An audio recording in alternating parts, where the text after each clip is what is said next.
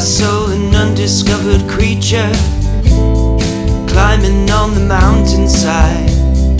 Welcome to the first ever WWF Survivor Series. It is November 26, 1987 in the Legacy Series. While this is Thanksgiving night, while this is the holidays, the festivities, behind the scenes, we are in a short, direct war that will take Crockett from expanding to cutting them out. At the knees. In a year, they will sell to Turner. This is the night where Survivor Series is put up against Starrcade. Starrcade moves to the afternoon so they can both thrive. Vince McMahon tells cable companies or pay-per-view providers, if you carry both, you will not get WrestleMania 4. And what a time after WrestleMania 3 to have that bargaining chip. I believe there's about 3 companies that carry Starrcade. This will continue. We will get the Royal Rumble on television, the first Royal Rumble, at the same time as Bunkhouse Stampede. And then in return, WrestleMania 4 goes up against Clash of the Champions. That is the world that this is set in, but you wouldn't even know it if you're looking from afar, because the WWF machine is growing and expanding. We now have 2 pay-per-views, Survivor Series sitting almost directly in the middle between WrestleMania 3 and WrestleMania 4. It almost feels like this is a great military just showing off its weapons in 5-on-5 matches, larger than life characters. It's also the return of the Hulk Hogan Andre feud to direct contact, and the fans are hot for that. It is also the $1 Million Man Ted DiBiase showing off his character, and he is about to make moves that will change the face of the WWF as we know it. In other words, we are in the thick of things between WrestleMania 3 and WrestleMania 4. Ladies and gentlemen, I am the Mystic, and I am joined by my friend and co-host, by God, my learned colleague, Mr. Miz Fan, the Brain. Greetings, Miz Fan fans. Welcome to WWF The Legacy Series. Welcome to Survivor Series.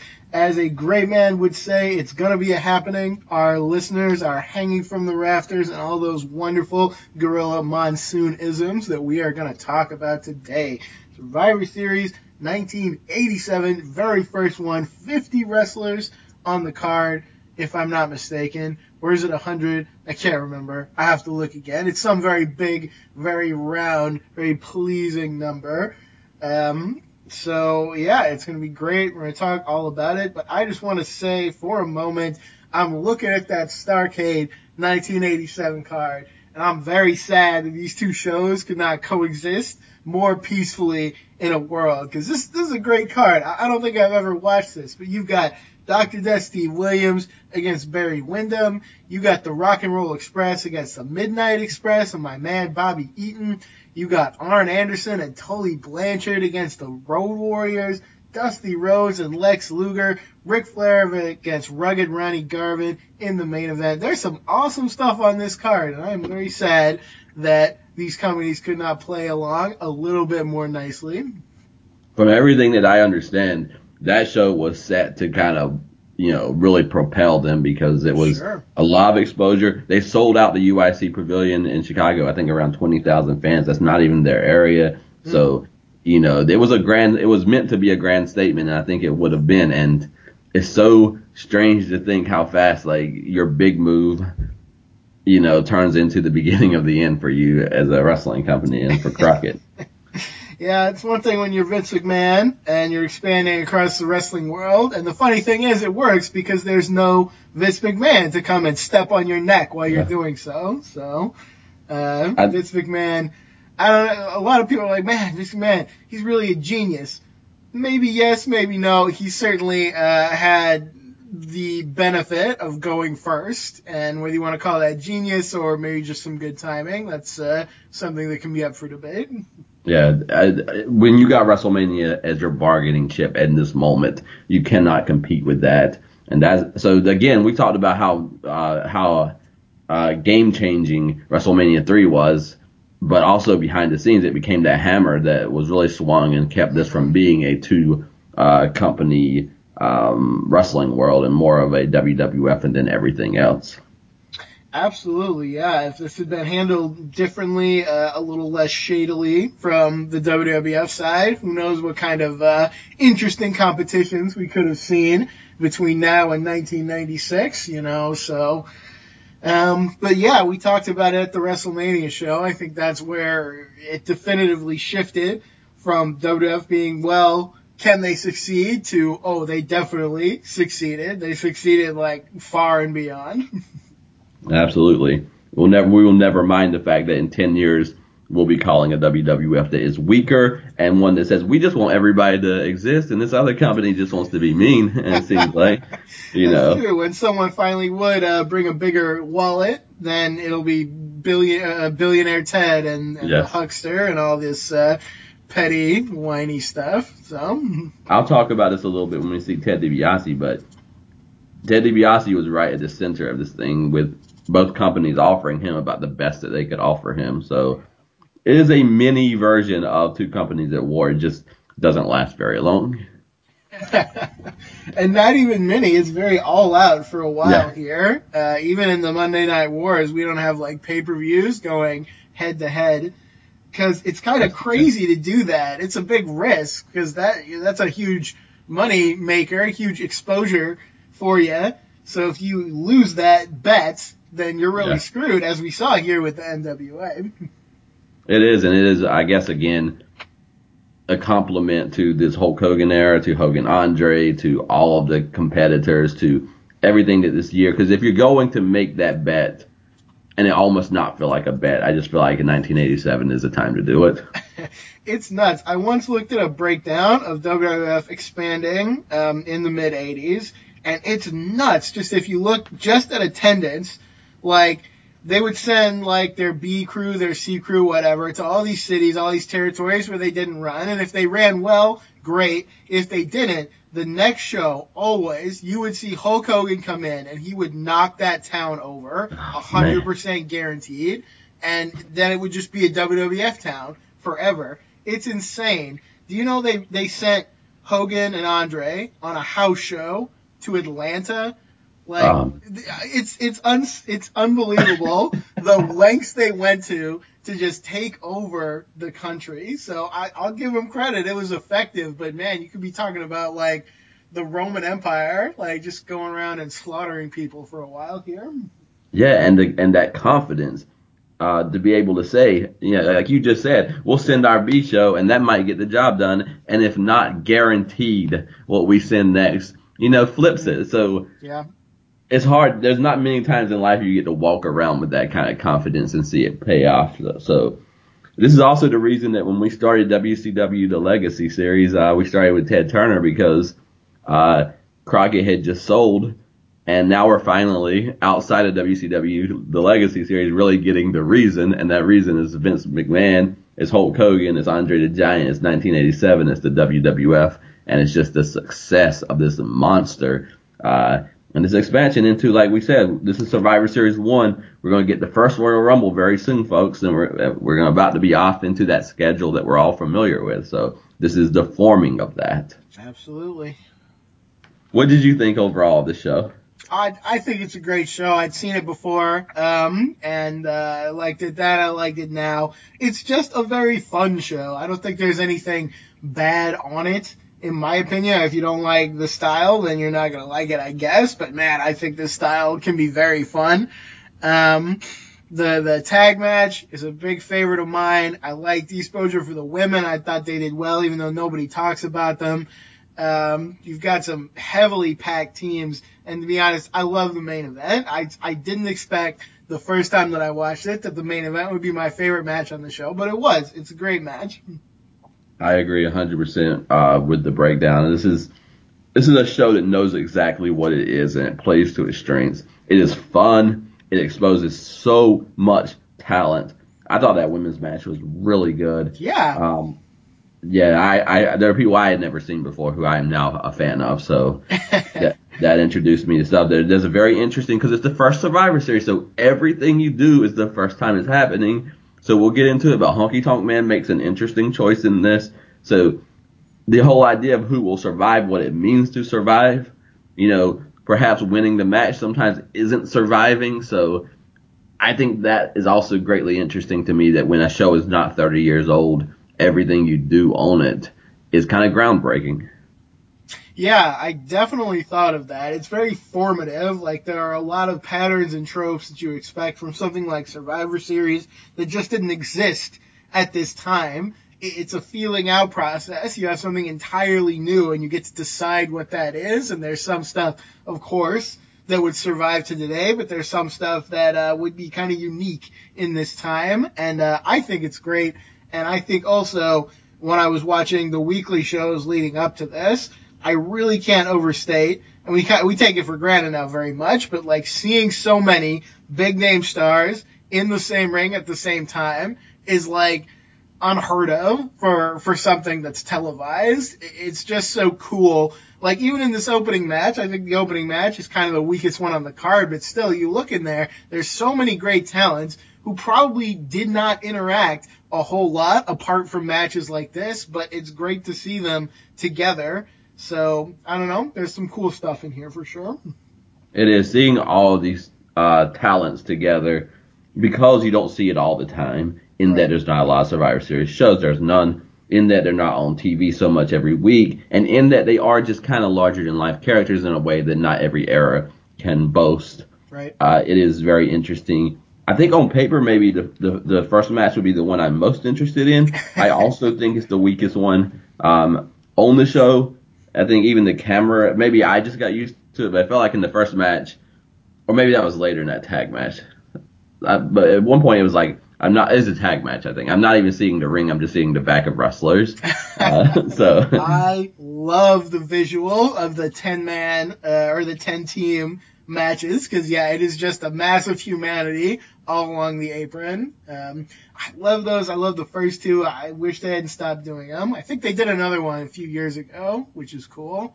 But, man, yeah, you do it in this time with all these teams and all the matching gear, and how they're all real teams, and it's like, I don't know, it's very cool. I love those tag matches. I will say, for the listeners, or you listen to this show, watch Survivor Series, I came away with new opinions on several talents. Sure. So I either found new talents or I changed my mind on talents. So that right there is worth a whole lot for your company. If you're exposing this many people and you're coming away with your fans maybe being fans of 3 or 4 more talents that they didn't really care about before, that's another big win. Absolutely. So with this first match, I know what you're saying about, like, on paper this might look appealing, because you look on the face side, it's like Randy Savage, Ricky Steamboat, Jake Roberts on the same team. Holy crap. On the other side, Harley Race, Hercules. There's some good people, but then you got to look a little farther, and you're like, oh no, Brutus Beefcake, Jim Duggan, and the Honky Tonk Man are all in the same match. This could be a problem. Yeah, and it's so strange, because I didn't even think about it until you just said it now, because I'm really struck. You can just say Randy Savage and Ricky Steamboat on the same team, and I'm already like balled in. But maybe my positive psychology study is working, because usually I would notice the negative and not the positive. But my God, it is Hacksaw and Brutus Beefcake. So I don't even know which one like wins the scale between, hey, that's got Randy Savage and Ricky Steamboat teaming up on the same year as WrestleMania 3, and hey, that's got Hacksaw Jim Duggan and Brutus the Barber Beefcake teaming up. It's a bitter pill to swallow with the goodness of the good stuff. So, yeah, it's still a fine match. Like, I enjoy this match. I think it's not as good as the other ones, for a couple of reasons, but still, it's still a fun match. Like, how could it not be with the good talent that you have on this? Yeah, I will say that there are some moments in this match and the tag match, but they're also long. We'll get into it. We'll take it match by match, but these are really long matches. We're talking about, I think, 4 matches that we're calling here, something like that. Yeah, just 4 matches all night on a 3-hour show. So. Yeah, so think about that. This is WWF, folks, and it's amazing to witness. Savage is fired up per usual, ready to go. I gotta say, I love the backstage interviews they do with all the teams, where it's like Gene Okerlund or Craig DeGeorge or whoever just standing with this like mass of people, and they're always all talking and they're all yelling at the same time, and it's just like this cartoon mass of animation and yelling, and just there's something very 80s about these big shouty promos with so many people, and I enjoy that. I like it a lot. I noted as well that just everybody in the background talking the whole time. I love it. And it's also, again, because we haven't perfected the Survivor Series promo yet, where everybody just stands like their pictures until it's their turn to talk. And then, they say what they need to say. And that is also just the kind of 80s talent we have. If like it, not like it, these are all folks who cannot be contained. I've said it a million times. It's a lawless land, and it's a world where Ron Bass is not going to know if he's Honky Tonk Man or Ron Bass in the situation. Brutus is not going to know if he's Randy Savage of the team. Everybody thinks they're Hulk Hogan. Everybody behaves however they want, maybe like Hulk Hogan. And it's just, you want to see what the 80s WWF is like. Watch a promo with 10 people standing in the back all talking at the same time. I wrote in my notes, the 80s is kind of like one long shout in a good way. Yes, and it's a glorious shout, but it is a shout. The managers, this is the era where WWF Vince McMahon believed that every heel had to have a manager, and so you'll see sometimes when they go to the heel team in the back, it's like really almost double the amount of people are standing back there. Yeah, 2 or 3 managers for every team, maybe more even. In this first match, you've got, Heenan with Harley Race and Hercules, and then Jimmy Hart with Danny Davis, Ron Bass, and Honky Tonk Man. And that goes again to these manager relationships, these alliances, tenuous though they often are. They're very interesting. I like the partnerships a lot in these matches. It is amazing to see, because this is one of the we try to unearth narratives for ourselves first, and I am guilty of often thinking of Jimmy Hart as the guy that managed Hulk Hogan in WCW when Hulk Hogan did not need a manager. So I sometimes downplay his value, but he had an era, and he's starting to lose some belts, which Gorilla Monsoon will pick on later. But Jimmy Hart commands his weight during this era as far as accomplishments. So, seeing Jimmy Hart and Bobby Heenan, both who are making moves throughout the company, it's a kind of dream team of heel managers in the WWF at this time. Yeah, there's a point at which they have like it's ridiculous. They have like Heenan, Jimmy Hart, Fuji, Slick, and Sherry are like the 5 managers, and it's like what an unbelievable combo of heel managers. Like, I don't know if you can get better than that. Like, throw Cornette in, I guess, but like, man, that's an incredible collection of managers. It is, and I see a lot of bias in everything to like any era that came before. Like, if you follow music, go any genre of music and just go to YouTube videos year by year by year. So you'll have, let's say it's 2009, like, oh my God, I hate the 2009 era. I wish we could be back in 2005. Well, then in 2012, they'll be like, oh my God, I hate the 2012 era. I wish it was 2009. But wait a second, if you go to the 2009 video, everybody hated it. So there is that kind of negative bias towards the eras that we're in. And I understand that. And I want to wrestle with that. But there's also a reality that sometimes there was things that happened before that were bigger and better and different than later. So, and I think it's easier for me. My opinions are just opinions, and they're just mine. But they're not as biased in this because I was not a WWF guy. So, I think that we have to, think about both ends of that, but that we really are in a moment that was different and stood out and special. And if you don't believe that, let's wait until we're a few years in and a lot of this is gone. But we are in an era where WWF is just hitting like a grand slam every time they come to the plate. And I just want to be clear again and again and again that we are in a special time in wrestling history. Absolutely. They are not just coasting at this time. The fact that they're taking over the wrestling world, and they're now like very firmly solidified in that role. They're not coasting on that, they're really still going all out, and they've got to because they're still fighting this war that we talked about. Yeah. This is rolling over Starrcade, so if it doesn't deliver the way it needs to, people, might sit back and say, oh, I should have ordered Starrcade, it could happen. It's still not guaranteed for them. No, it's not. And it's especially when it's a structure you've never tried before. And we're gonna see some times where it's like, oh my god, this match is too long, or why is this person or this tag team in the ring for like 20 minutes when they're the least attractive person or people in the match. But everything is so endearing in that I don't know how Royal Rumble will be. I don't know if I've ever watched that or not, that first Royal Rumble, but they did a bunch of Royal Rumble house shows. I don't know that they ever did Survivor Series, so this is yeah. I don't think they could have, because it's the time where they were running like 3 house shows in a day with different teams. I don't think you can put enough people together for a whole show like this to test it out. So, but yeah, I like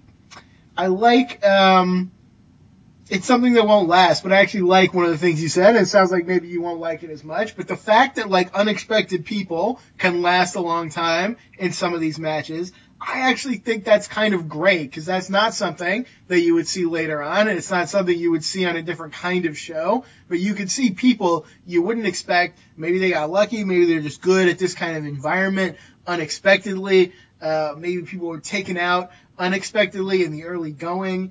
There's a lot of value to that kind of thing, I think, and it also gives commentary, and I'm going to say a lot of good things about Ventura, especially on this show. Yeah. He gets a lot of chances to talk strategy, which is something he's great about. In this first match, he's talking about like, oh, if someone's eliminated early, like he's talking about the ramifications of that, and he's really selling you on it, so that's a good point in favor of Ventura.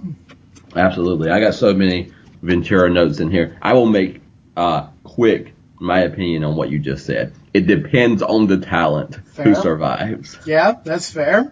In the women's match, if like Jim Duggan had been the sole survivor in this match, like I'd probably be singing a different tune. So depends on how it hits you. Yeah, absolutely. So the heels are out.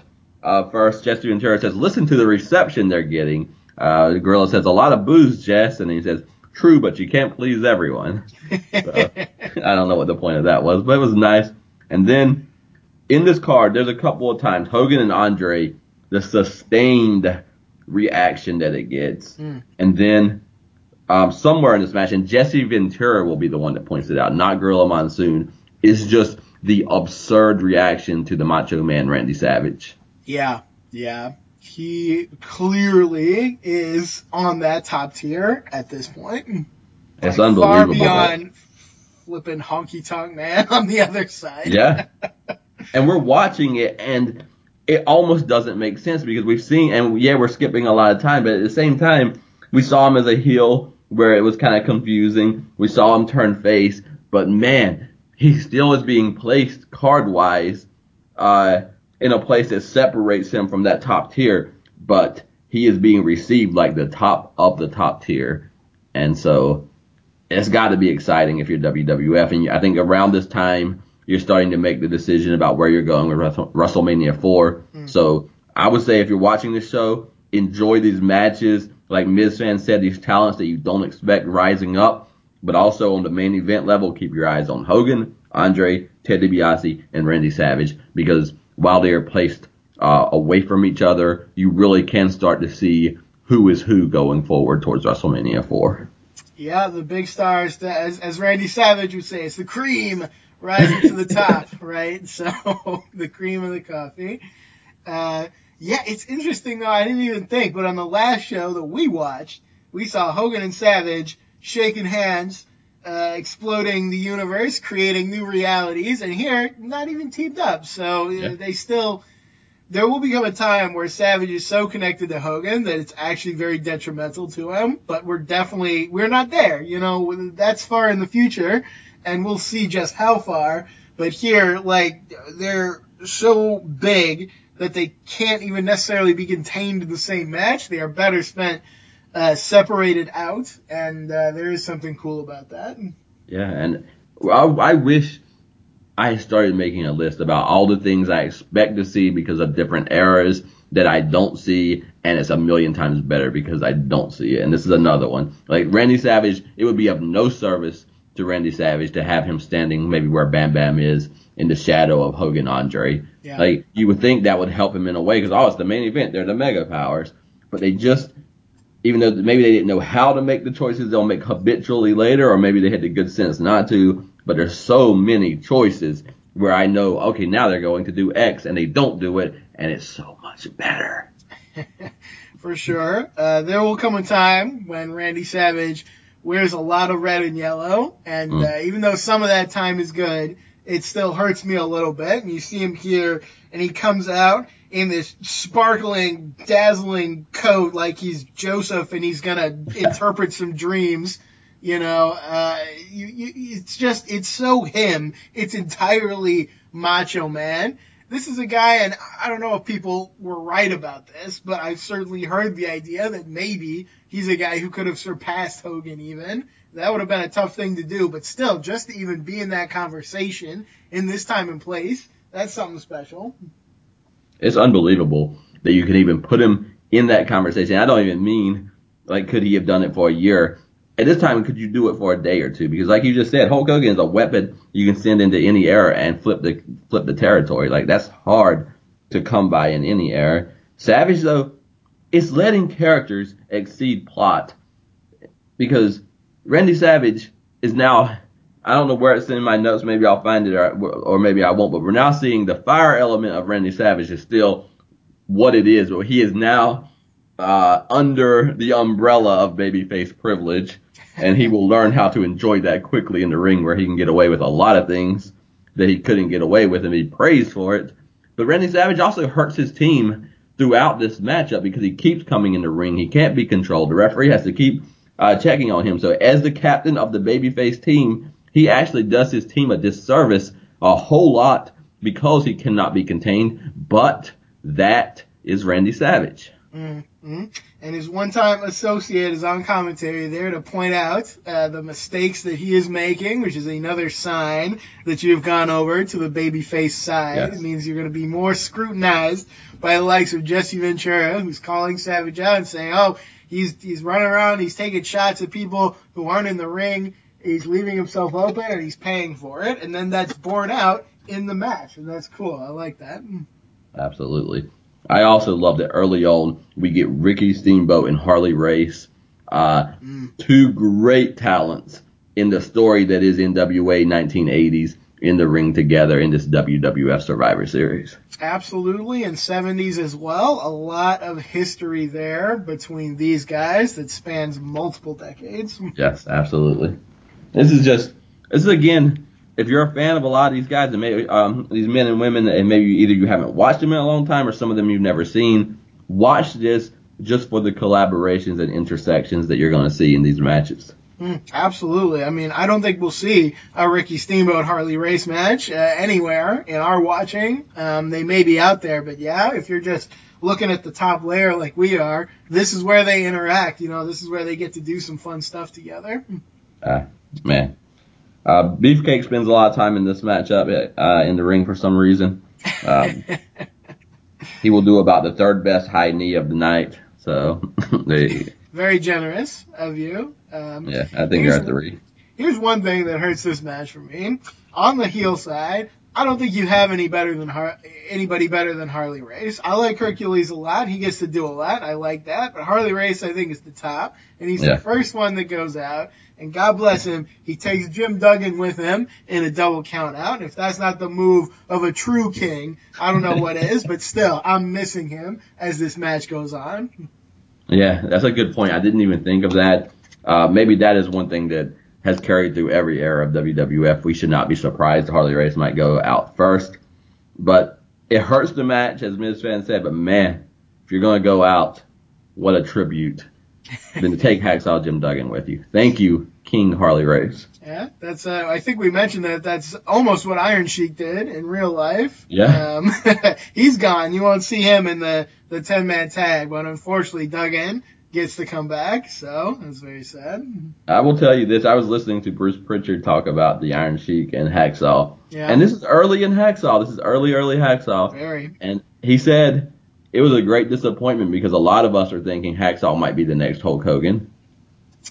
As unbelievable as it is, it's not the first time I've heard something like that. So there is something people saw in him in that era that does not translate over to us. I don't know. Jim Duggan, I'll give him credit. He definitely could always get the crowd going. Yes. And by all accounts, like, he's a very nice person. Maybe he was easy to work with. But I think it was Eric Bischoff, who we don't always give credence to, but I think he's on the money with this, said about Jim Duggan. He's that guy that can get the crowd pop, but he's not actually going to draw anything. And I think that's true even in this era. Yeah. You go to Impact taping or any other show, Jeremy Barash is going to come out back in the day and be like, you guys need to cheer. If you don't cheer, we're not coming back here. And now it's time to cheer, and everybody cheers. So that's hyping the crowd. Like, there are lots of ways to hype the crowd, but that does not make you the next Hulk Hogan. And thankfully, we did not get any major experiments on that level, because I will go ahead and tell you that Hacksaw would not have carried the day. I do not think so. I'm trying to remember. It was right after some big show. Andre transitions kind of out of the main event. His first feud is with Jim Duggan. It's coming soon. It's coming soon, yeah. And the whole thing is Jim Duggan, like, knocked him out with his stupid board. And I'm just like, that's not what a hero does. Not even Hogan would use, like, a board, a weapon, to knock out Andre and treat it like it's his great accomplishment. That tells you that. I think that's the thing that hit when I heard, because if you have, for those that listen to, I know we have some listeners who either listen to Something to Wrestle or used to, they very much are in character. Like, Bruce Pritchard is playing the WWF guy as much as he is, and Conrad's playing a lot of different things, just the contrarian. But at the same time, you sometimes hear lines and they just ring true. And when he said that thing about Hacksaw, it just hit me as like, this is an absolute truth, that Hacksaw would be in consideration to be the top of the WWF. And then, like you just said, marry that with the fact that we are soon going into a Hacksaw Andre program. And they really, that was the trajectory. And my God, I don't know where do you drop Savage? Do you drop Warrior? Like, where does Hacksaw, who does Hacksaw replace in the history of professional wrestling? I do wonder. Thankfully, no one. I think he would be a downgrade for anyone. At least for me. I know some people love the Hacksaw. That's fine for you. But for me, that would have been a downgrade. And again, we talk about how foolish this is. The WWF almost did this. WCW did put Beefcake in the main event Starrcade. So, both companies get it. Choices matter. The people you put in that main event, it matters a lot. I really see Beefcake like as the weak link in this, because Hacksaw, again, it's like Sid as a heel. Like, even when you weren't a fan of Sid, you're like, oh, he plays to the crowd and the crowd responds to him. Like, Hacksaw gets a response. Like, it's big. Beefcake to me is just like the watered down moments in this match. Every time I'm kind of fading out, I'm like, oh, Beefcake's in the ring. Yeah, Beefcake, he had his share of popularity, and I think we're going to see it grow from this point. But yeah, I don't know, very unexciting in this match. He is probably the weakest link that, he's a weaker link than Honky Tonk Man, who I'm not a big fan of, but at least, yeah, there are certain things he does well. I don't know what Brutus Beefcake does well. Be carried in a tag team by Greg Valentine is the only thing I've really seen him do well, so. I'm starting to have a bias. I don't know what the height is, what the body type is, but there's a Brutus Beefcake Honky Tonk Man level of like kind of like a little bit tall and thin and kind of just straightforward. They don't bend a lot. They just kind of exist in a standing a bit posture. Lanky, maybe. Yeah, and they're not getting it done for me. Even Jesse Ventura says what Honky has to replace his lack of ability in this show. So Honky's got that push though. We talked about it the other week that he claims, and Bruce Pritchard claims, he held Vince McMahon up, and the way they're pushing this man, I don't know if I would call foul on that because Right.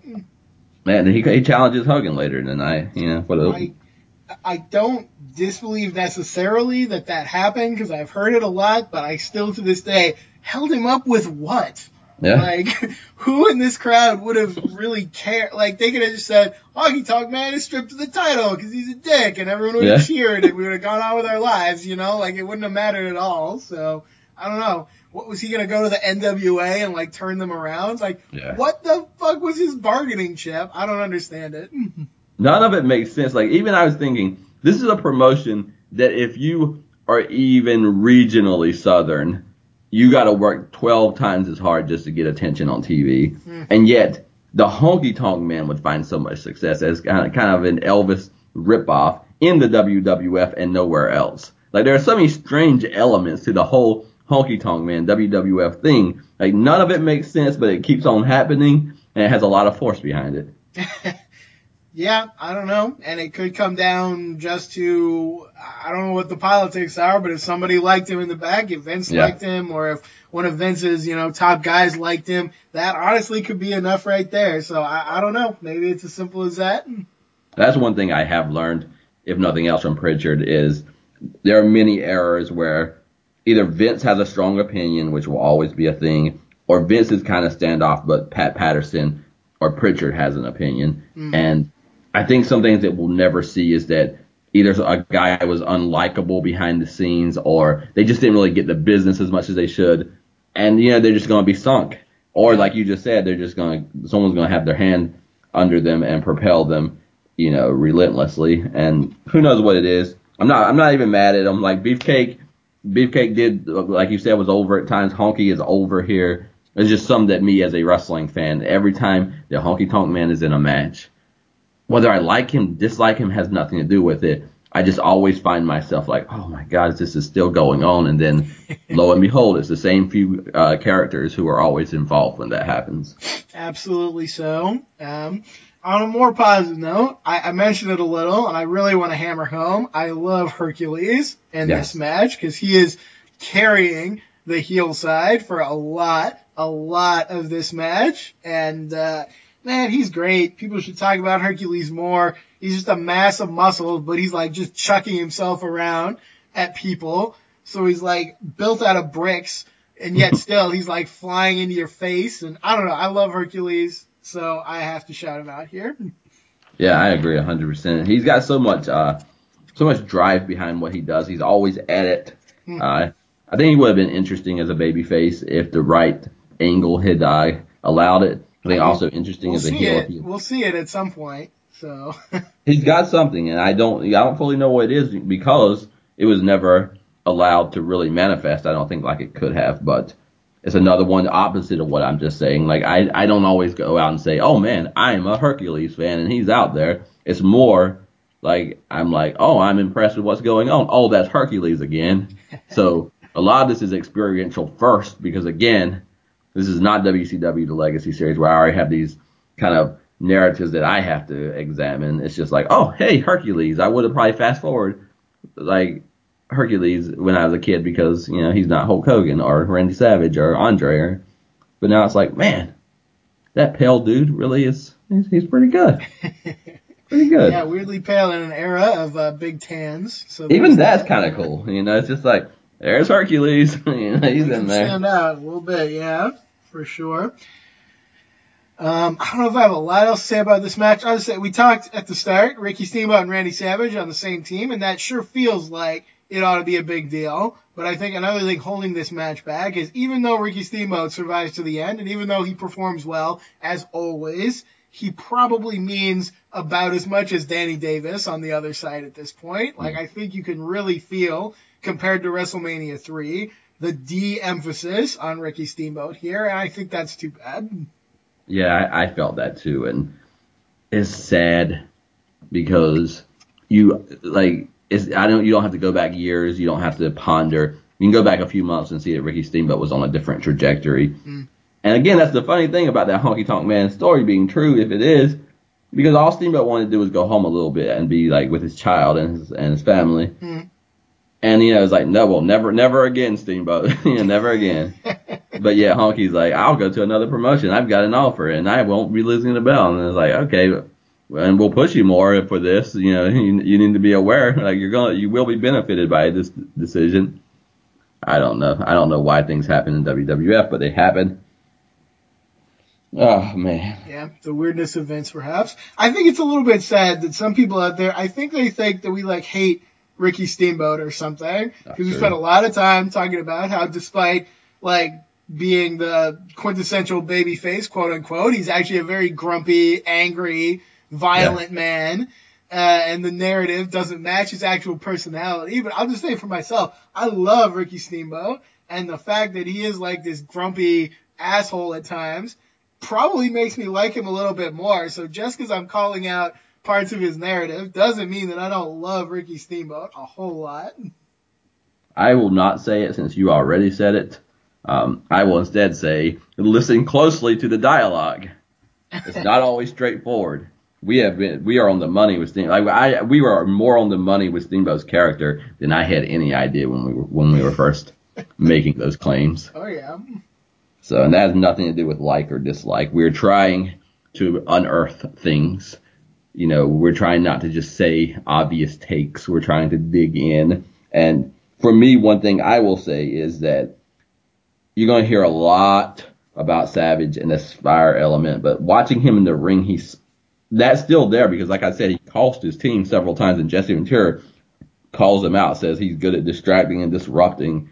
But there's something that I don't know if it's air, I don't know if it's something else, but the way Savage moves, his motion, to me, one of the most beautiful moments in the night is Savage is tagged in, doesn't even come in the ring, just runs the apron, the way he ascends the ropes and hits that elbow. It is height, and it is majesty, and it is motion, and I wonder, because he is primarily fire, there is no question about that, but being a babyface, being a mega powers, being a world champion to come, there's this air element that is secondary. There's this majesty to Savage. And when you no longer are the babyface, that's going to be taken away from you. When he becomes a heel again, he'll keep his fire element, his primary element. But I wonder if part of what the Macho King is, that gimmick, is a way to replace and still have that secondary air and that height. But right now he can get it in motion, in ring, in fan response, in how he moves as a babyface star in the WWF. Mm-hmm. Yeah, that's a great shout. The evolution of Randy Savage's elements will be interesting to watch because, like I've talked about before, Randy Savage in the short trunks is almost nothing but fire. Yeah. But here we see him transitioning a little. I don't know, Randy Savage in the long trunks. Maybe there is more of an air element. I don't know. We're gonna have to watch very carefully to see how that progresses. Yeah, it's beautiful because it almost takes. You just said that there are people who think that Randy Savage could have contended with Hulk Hogan in this era. Not only is that absurd to think about because Hulk Hogan is so large, but also because physically Randy Savage is not that large. But fire burns away everything. There are no walls that fire can't burn down. They just also sometimes burn you. But you take fire and you take air and you combine them and you get 6'1" Randy Savage emerging at the same height as Hulk Hogan and Andre the Giant in 1987. And let that blow your mind 1,000 times, because if you think about it 1,000 times and it only blows your mind 999, you're not thinking right. It should blow your mind. Very well said. This match ends with Honky Tonk alone against Savage, Jake, and Steamboat. And looking at that lineup, he does what I think most people might have done. He runs away, he gets counted out, and we have 3 survivors on the face team in our first Survivor Series match. Yeah, I thought that was very interesting. Jesse Ventura made it better than it was because he says, this man is the Intercontinental Champion. Why is he going to risk being hurt for a matchup that he can't win? And sometimes maybe it's as simple as that. Yeah, that's a talking point that doesn't get mentioned a lot anymore, at least as far as I've heard, but it's always been a favorite one of mine. When you've got a champion who needs to go and make title defenses all the time at all these house shows, like 300 days a year or whatever they say, why would you sit here and just be beaten to a pulp by 3 guys. Like, that would make no sense. You know, Hulk Hogan would probably do it. But if you don't do it, you surely have a good excuse that at least someone like Ventura can bring out. Yeah, and it's well done because the part of this era I get upset with is that sometimes nobody can ever lose and it gets a little tiring. But Jesse put a nice layer on it that made me think like, like why would he stay in the ring for that? Nope. Kind of made sense. I like it. We go backstage again, and again, it seems like every time we go backstage on the show, Bobby Heenan's there. Bobby Heenan's everywhere on the show, which is another point in its favor. He's there with the main event team. Slick is there as well. You see Slick and Heenan hugging, which you love to see. It's a hell of a team, this heel team. I'm going to read it off to you. It's Andre the Giant, Butch Reed, King Kong Bundy, One Man Gang, and Rick Rude. And that is a team of winners right there. So you got to show some love for that. Andre is here for Hogan's soul. It's all about Andre Hogan still. And he makes that face that only Andre can make, and it's terrifying. So, good stuff here. Yeah, man. Just watching all these people together. This is a dream team. Bobby Heenan is asked about victory tonight, and he says, tasting victory. This man tasted victory at WrestleMania 3. So we are back on that. That is the narrative, and they've let it breathe. Like, it's been kept alive, but it has not had a spike point. And it's about to have a spike point at Survivor Series. It's been simmering for a long time. Yeah, I forgot to say at the Saturday Night's Main Event, where Heenan brings out Andre in the suit as a surprise, I'm pretty sure that was the first time in many months that Andre was on TV, which made it even more of a surprise. And I'm pretty sure this is the first time Andre's been in any match since WrestleMania 3. So this has been simmering. It hasn't come to a boil, like you said, the spike point. But here it's going to happen. Hogan, Andre in the same ring. The feud is not over. The story is not over. They're still talking about WrestleMania 3. You're still feeling those vibrations running through everything. Absolutely. I have a confession to make in the main event. And for those that listen to WCW, the Legacy Series, have ever listened to me talk about Hulk Hogan, I had myself a weird moment that's going to be hard to confess, but I will confess it later in the main event of Survivor Series 87. I'm excited for this. I'm excited to hear about this. Hogan in the 80s is an unbelievable force, and not just because he could go to the town and draw when nobody else could draw. He has a weird effect on those of us, and this is myself included, that had our pictures of Hulk Hogan down. They were in stone. We knew what we knew. Yes. We went back and we watched this, and we didn't know what we knew anymore. So it's great to see this effect on other people. I'm very curious to hear the details of this confession. It disturbed me. To my core. It happened in my core, but we will get to that. I think next up was the surprise, other than that weird moment that's later to come, was the surprise of the night for me because there are many talents in this women's match I had never seen, and I left thinking, my God, like this might be the best paced match, and it's just a really, really good matchup. Yeah, there's a lot of women's matches in this era that I think are underrated, and that's because, they rarely happen on pay-per-views or other big shows that people would get to. You really have to dig for them. There wasn't a lot of promotion behind them, but here they get a chance, and it's quite cool. The rundown is Sherry Martel, Sensational Sherry, women's champion at the time. A lot of people forget that she was actually a very good wrestler as well. Yeah. You've got the Glamour Girls, women's tag team champions, which, yes, did exist for a little while in this era. It's Leilani Kai and Judy Martin. Got Donna Cristianello and Dawn Marie. No, not that Dawn Marie, a different Dawn Marie, obviously. On the other side, you got the Jumping Bomb Angels. You got Velvet McIntyre, Rockin' Robin, who is the sister of Jake Roberts, for those who don't know. And Fabulous Moolah. So. Wow. Okay. Yes, I did not know that. Okay. Interesting. I can't place that, but alas, yeah. No, this is a very fun match. These besides the first match we said was a little weak, these other 3 matches, I think they're all very good in their own way, and this is definitely right up there with the other 2, in my opinion. This is one where I agree with the statement you made earlier. I am a massive Sherry fan, so just looking at this list, Sherry is what stands out to me. Oh, but sure. it got when Sherry and Moolah got eliminated, like I was more into the match than ever before because I was like, those are the last 2 people I thought. And so sure, like they're the only 2 that really have a narrative at all now.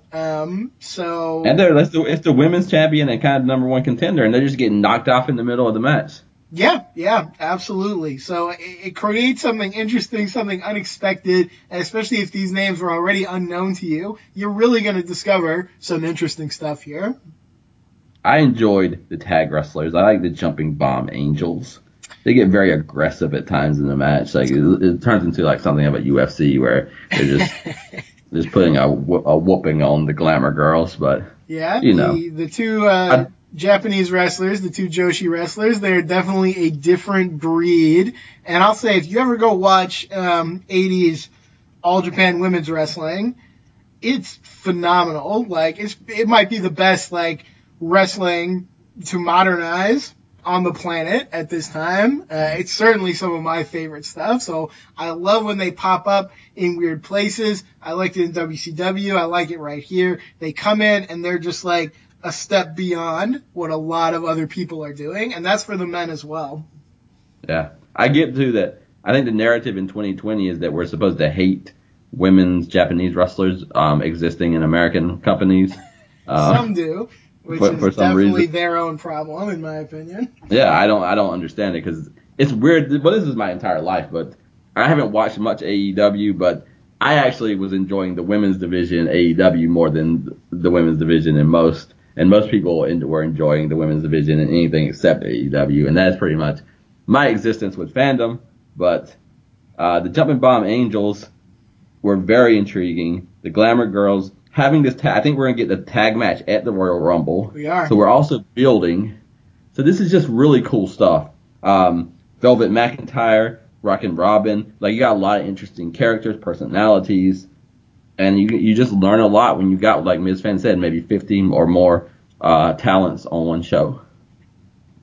Yeah, absolutely. And I think it is 50 because, 10, 10, 10, and 20.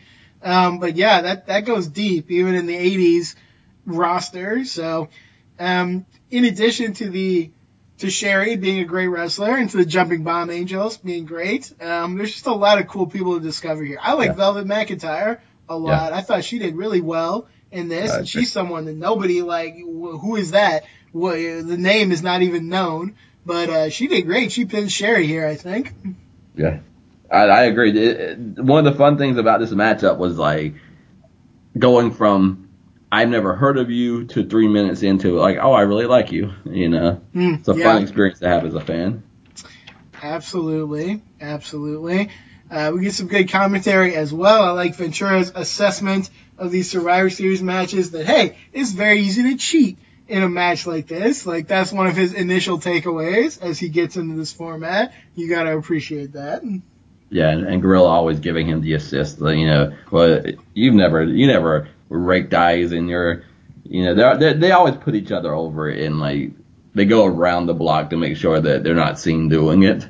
But they're always putting each other over, and I like that. They are, and they can be very agreeable, actually. They agree on a few things on this show that you might not expect. They're not just diametrically opposed because of the camp that they sit in, and you have to appreciate it. It's kind of like bipartisanship, between the heels and the faces. Like, these two guys are going to make some connection, build some bridges. Their credibility is through the roof to me because it's always, I would say about 3 times in a show, one of them, and it's never the same one, like one of them is going to say, you know what, you're right about that. Like that person was cheating, or this person is dominating, or the fans really are into this person. You know what, you're right about that. And I'm like, okay, I can breathe again. Let me have a moment, and then I'll hold my breath during all the tension, but then they'll let me breathe again. And there's so much credibility and decency in that little bit of honesty that comes through in an era, like I said, that is not about honesty. Absolutely. It's about your own honesty. Yeah. And I'll say, we've talked a lot about like Heenan versus Ventura. We talked about Vince.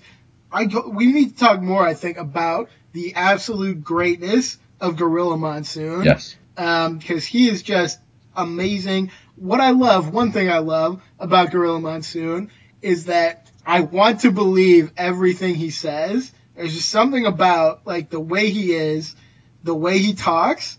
Like, there's a match, I think it's in this match, where Jesse Ventura suggests, hey, what if we saw, like, this match between these women? And Monsoon is just like, that would be a classic, no question. And I'm like, yes, that would.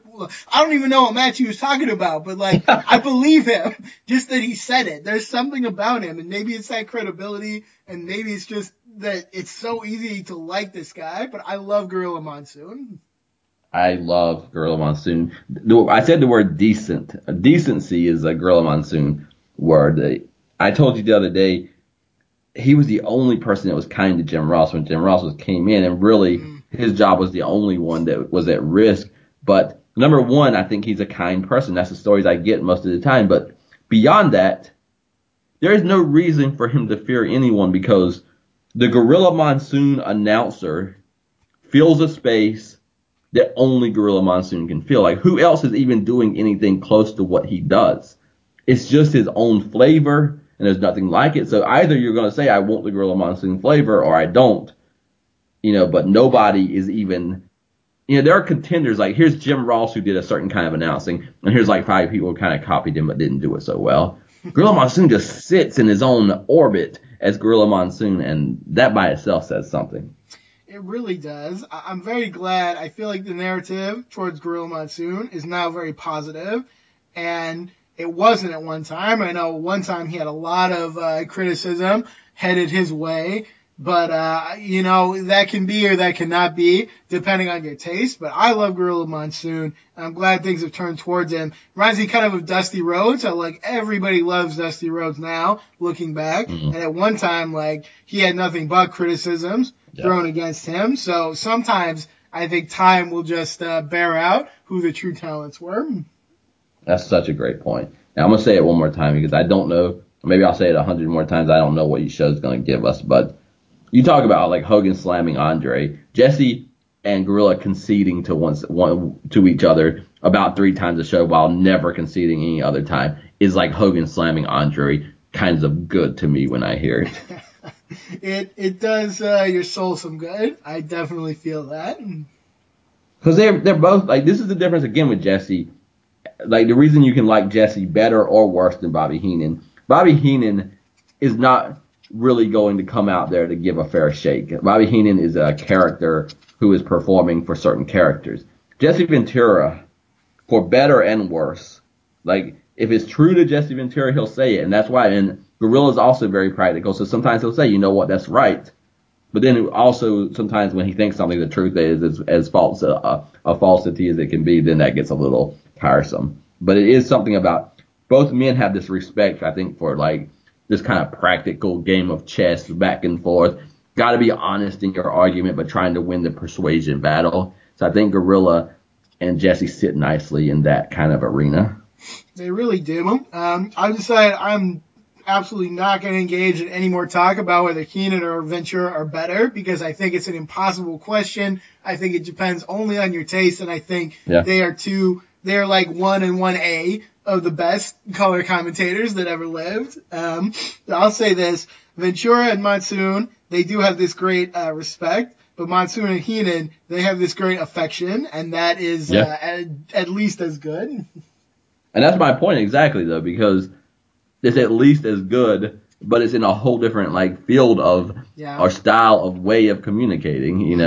It's never. Well, I have to listen to it more because it's been a long time. But my memories is not that it's, oh, you just made a great point, brain. I hadn't thought about that before. It's more kind of set up, and it is affection, and they both go more into this larger than life character style more. Whereas I think Jesse and Gorilla are more like human beings in their literal, practical, factual, kind of human game of chess that plays out the whole night. Yeah, they bring things a little more down to earth, where Heenan will drive Monsoon up into, like, the orbits and into these crazy places. So. Oh God, it's so good. This is again. I'm gonna say it until maybe it won't be a surprise, but we're gonna be sitting in some year that has a 9 in front of it instead of an 8. It's not gonna be like, oh well, last week we got to listen to Jesse. This week we have to listen to Bobby the Brain Heenan. Right. Yeah. we are in the lap of luxury right now in the wrestling world. We're spoiled for choice in a lot of ways. I was just thinking, like the 4 possible commentary combinations are the main ones, like Monsoon and Heenan, which is great, Monsoon and Ventura, which is great. Like these are all-time combinations. But Vince and Ventura is also amazing. And even Vince and Heenan has like this weird charm that we talked about before. So like if they stick with their main 4 guys, there's no bad presentation possible, I think, in this era. But how can it be? This is a character-driven time. That these are 4 of the best combinations at this time that you could ever have, and not one of the combinations is like the other. Yeah, very true. God, that's so good. Now the goal would likely be that, how can we make Bobby Heenan and Jesse the same? Well, you can't. Oh man, yeah. It's soul crushing to even think about them with Vince of today on the headset, telling them what they need to say, feeding them lines, telling them what they can't say. God forbid, that they show their own unique personality. So, this is why Corey Graves, and you can like Corey Graves or not, but in NXT for a little bit, some people were like, hey, this guy's actually a pretty good commentary. And now nobody I know can stand him, both because, he's annoying in other ways, but because the things that were likable about him were like crushed out of him immediately. So I don't know. But if you still love Corey Graves, that's your prerogative, but that's how I see it. Well, he was awake for one moment, and that is a great sin. And I would predict that Jesse Ventura would quit in his first week, and then Bobby Heenan would go into depression but keep doing his job. Yeah, absolutely. I think that's absolutely accurate. So, but again, this is 87 too. So, I think I started watching in the early 90s and we started getting tapes, and our tapes kind of went from 88 forward. So we filled in 88 to when we started watching. So what we're watching right now was not even the time that was ideal for me because of what I watched. And it's so good. Like when I watched NWA and WCW, I felt like I was always needing to be like, all right, what makes it great? Here are the structures within it that makes it great. What WWF is at this moment is just a great balloon. Like, you don't even have to pick one structure. The whole big balloon of it is just inviting and colorful and entertaining and welcoming, and it's just so good. So good right now. In 1987, right smack in the middle of WrestleMania 3 and WrestleMania 4. I love when I did WCW Legacy Series with you. You talked that you were very pleased, or very validated, or whatever word you want to use, that what I saw matched a lot of what you saw when you first watched it. And now we're kind of having a turnaround, even though I didn't watch this at the time. I did watch this stuff very closely in the past when I was going through all my Heenan stuff. And I very much felt like this transformative narrative in watching this late 80s WWF era, which is nothing like its narrative, which is nothing like what you usually hear. They're like, oh, well, it was just boring and, it's not good and it's cartoony and all this stuff. And it is nothing like that. So to hear that being echoed by someone who's checking this out sort of for the first time, who's really getting immersed in it, is very cool to me. I like that feeling a lot. I love hearing that because it is the exact same. I remember how I felt because I went into WCW, the Legacy series, thinking that I would like it less than I remembered and that I would hate Lex Luger and that was just some weird fandom. And none of that proved true, but it started. I don't know if you had not enjoyed NWA and WCW as much as you had. I don't know if I would have gotten into it because I had a lot of wounds from like, hey, this is the thing I love, but it turned out that like I lost my childhood because Lex Luger couldn't win a title and he didn't care about the titles, and the NWA went out of business and WCW went out of business, and the whole thing is a joke now. So I had so many like traumatic spots around it that I could not move into anything I liked without bumping into something that kind of just like hurt my whole like memory of like my fandom. So it was seeing that, and now none of that is there. I just have a wide open path with WWF, and I really feel like I am just bouncing around on one giant balloon onto another because this stuff is just as like full as it can be. And it's not boring. I promise you it's not boring. Yeah. And they're not just characters. There's very real gritty stuff happening. Absolutely so. It's very good stuff, and I love to hear it. I think that communal experience of things like this is so important because if you're just looking at it through your own lens, it's only ever going to be one thing, with only your own perspective. You're never going to branch out and see things in different ways. I love to watch shows and movies with people, with friends. I love to watch wrestling and talk about it like this because I think it reveals a whole another level of quality and enjoyment that you can have. So I love it. I'm loving it right now. And I think maybe that is where we overlap without knowing it because I have some students that get this and some that don't, but my teaching, I am a dialogical, relational person. Like to me, learning comes through conversation because I am set in my narrative and I don't even know it. What I am set into is a habitual narrative to me is just reality. And I go around saying like, oh, the WWF was blank. And then someone says, oh, but what about so-and-so show where it's, without saying, because we're talking about a nice conversation here. Well, that is contrary to everything you just claimed. And if I actually want to be a learner, then I bear witness and I'm like, oh, that is different than what I said. I need to explore that.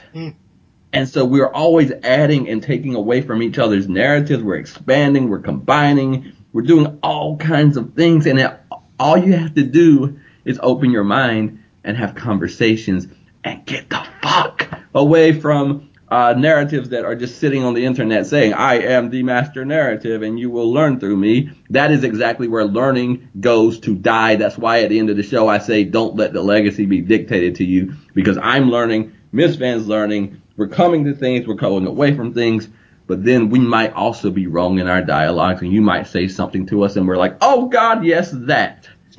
That's what this is all about.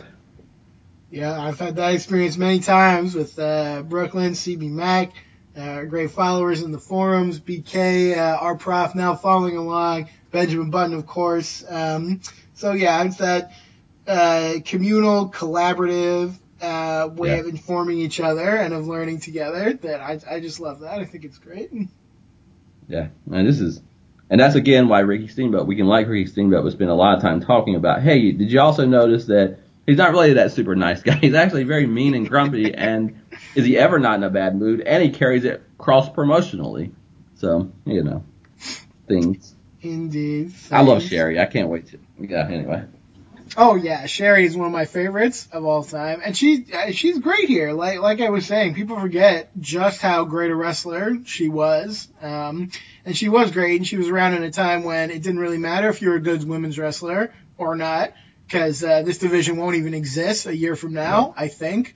But she was good enough that she had to be used. So I don't know how history looks different if she got to continue as a wrestler. But she's one of my favorite managers ever. So, I can't complain too much, I guess. It's someone who knows exactly who they are. They know what their presence is, their character is. And they don't have to try super hard. They just embody what they are, and it works. Yeah.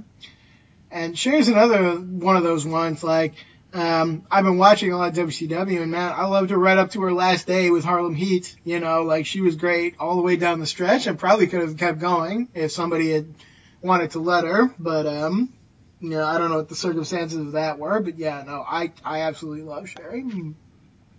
Yeah, I think WCW often hired people just because they came from this era, but they did not really know how to value them or use them. Like, I don't know how much was true or not, but Bischoff says, like, oh, we got Savage because, like, we didn't have to even pay him at the beginning. It was Slim Jim money. And it's almost like, well, that was the excuse to get Savage. Right. And, like, really? Okay. You don't have to excuse the Beefcake main eventing Starrcade or Honky Tonk Man or Hacksaw, but yeah, that's the reason we took Savage. So it's so strange because WCW was just not built. Like, these people could be good in the WWF or WCW, but they're not built to thrive as far as, it's like Sting. It's the same thing as Sting trying to be Hulk Hogan in the NWA, but the NWA is not built for Hulk Hogan. Right. So I think the best that we're ever going to see a lot of these people is, kind of in the here and now. And that's, again, a privilege that we're in right now. Yeah, no, absolutely. It's a time when legends were made. Yeah, people will get jobs 10, 20, maybe 30 years from now based on what they're doing in this time. Yeah, absolutely. And again, my favorite thing, like Sherry and Moolah just get bumped in the middle of the match.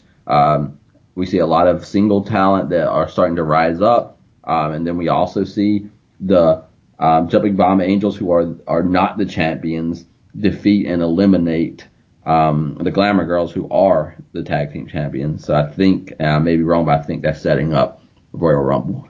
I believe it is. So yeah, you have Jumping Bomb Angels, your two survivors. They also rough up Jimmy Hart a bit in the process of this. And I'll say, yeah, Jimmy Hart, I think it's a disservice to look just at his post-face turn stuff, because a lot of it is just crap. But before that, like, he's in this upper tier of great managers. He does a lot of great stuff in this era, so I really want to bring that to bear here. He's not quite a Heenan, he's not quite a Cornette, but he's upper tier for sure.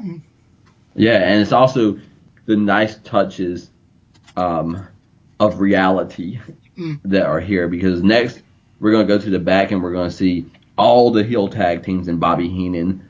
And Jimmy Hart is going to come in roughed up in the middle of the promo. He's not just going to appear backstage with his hair in his suit, right? He's going to come in roughed up in the middle of the promo. And touches like that, the continuity and the reality and the authenticity go a long way with me as a wrestling fan.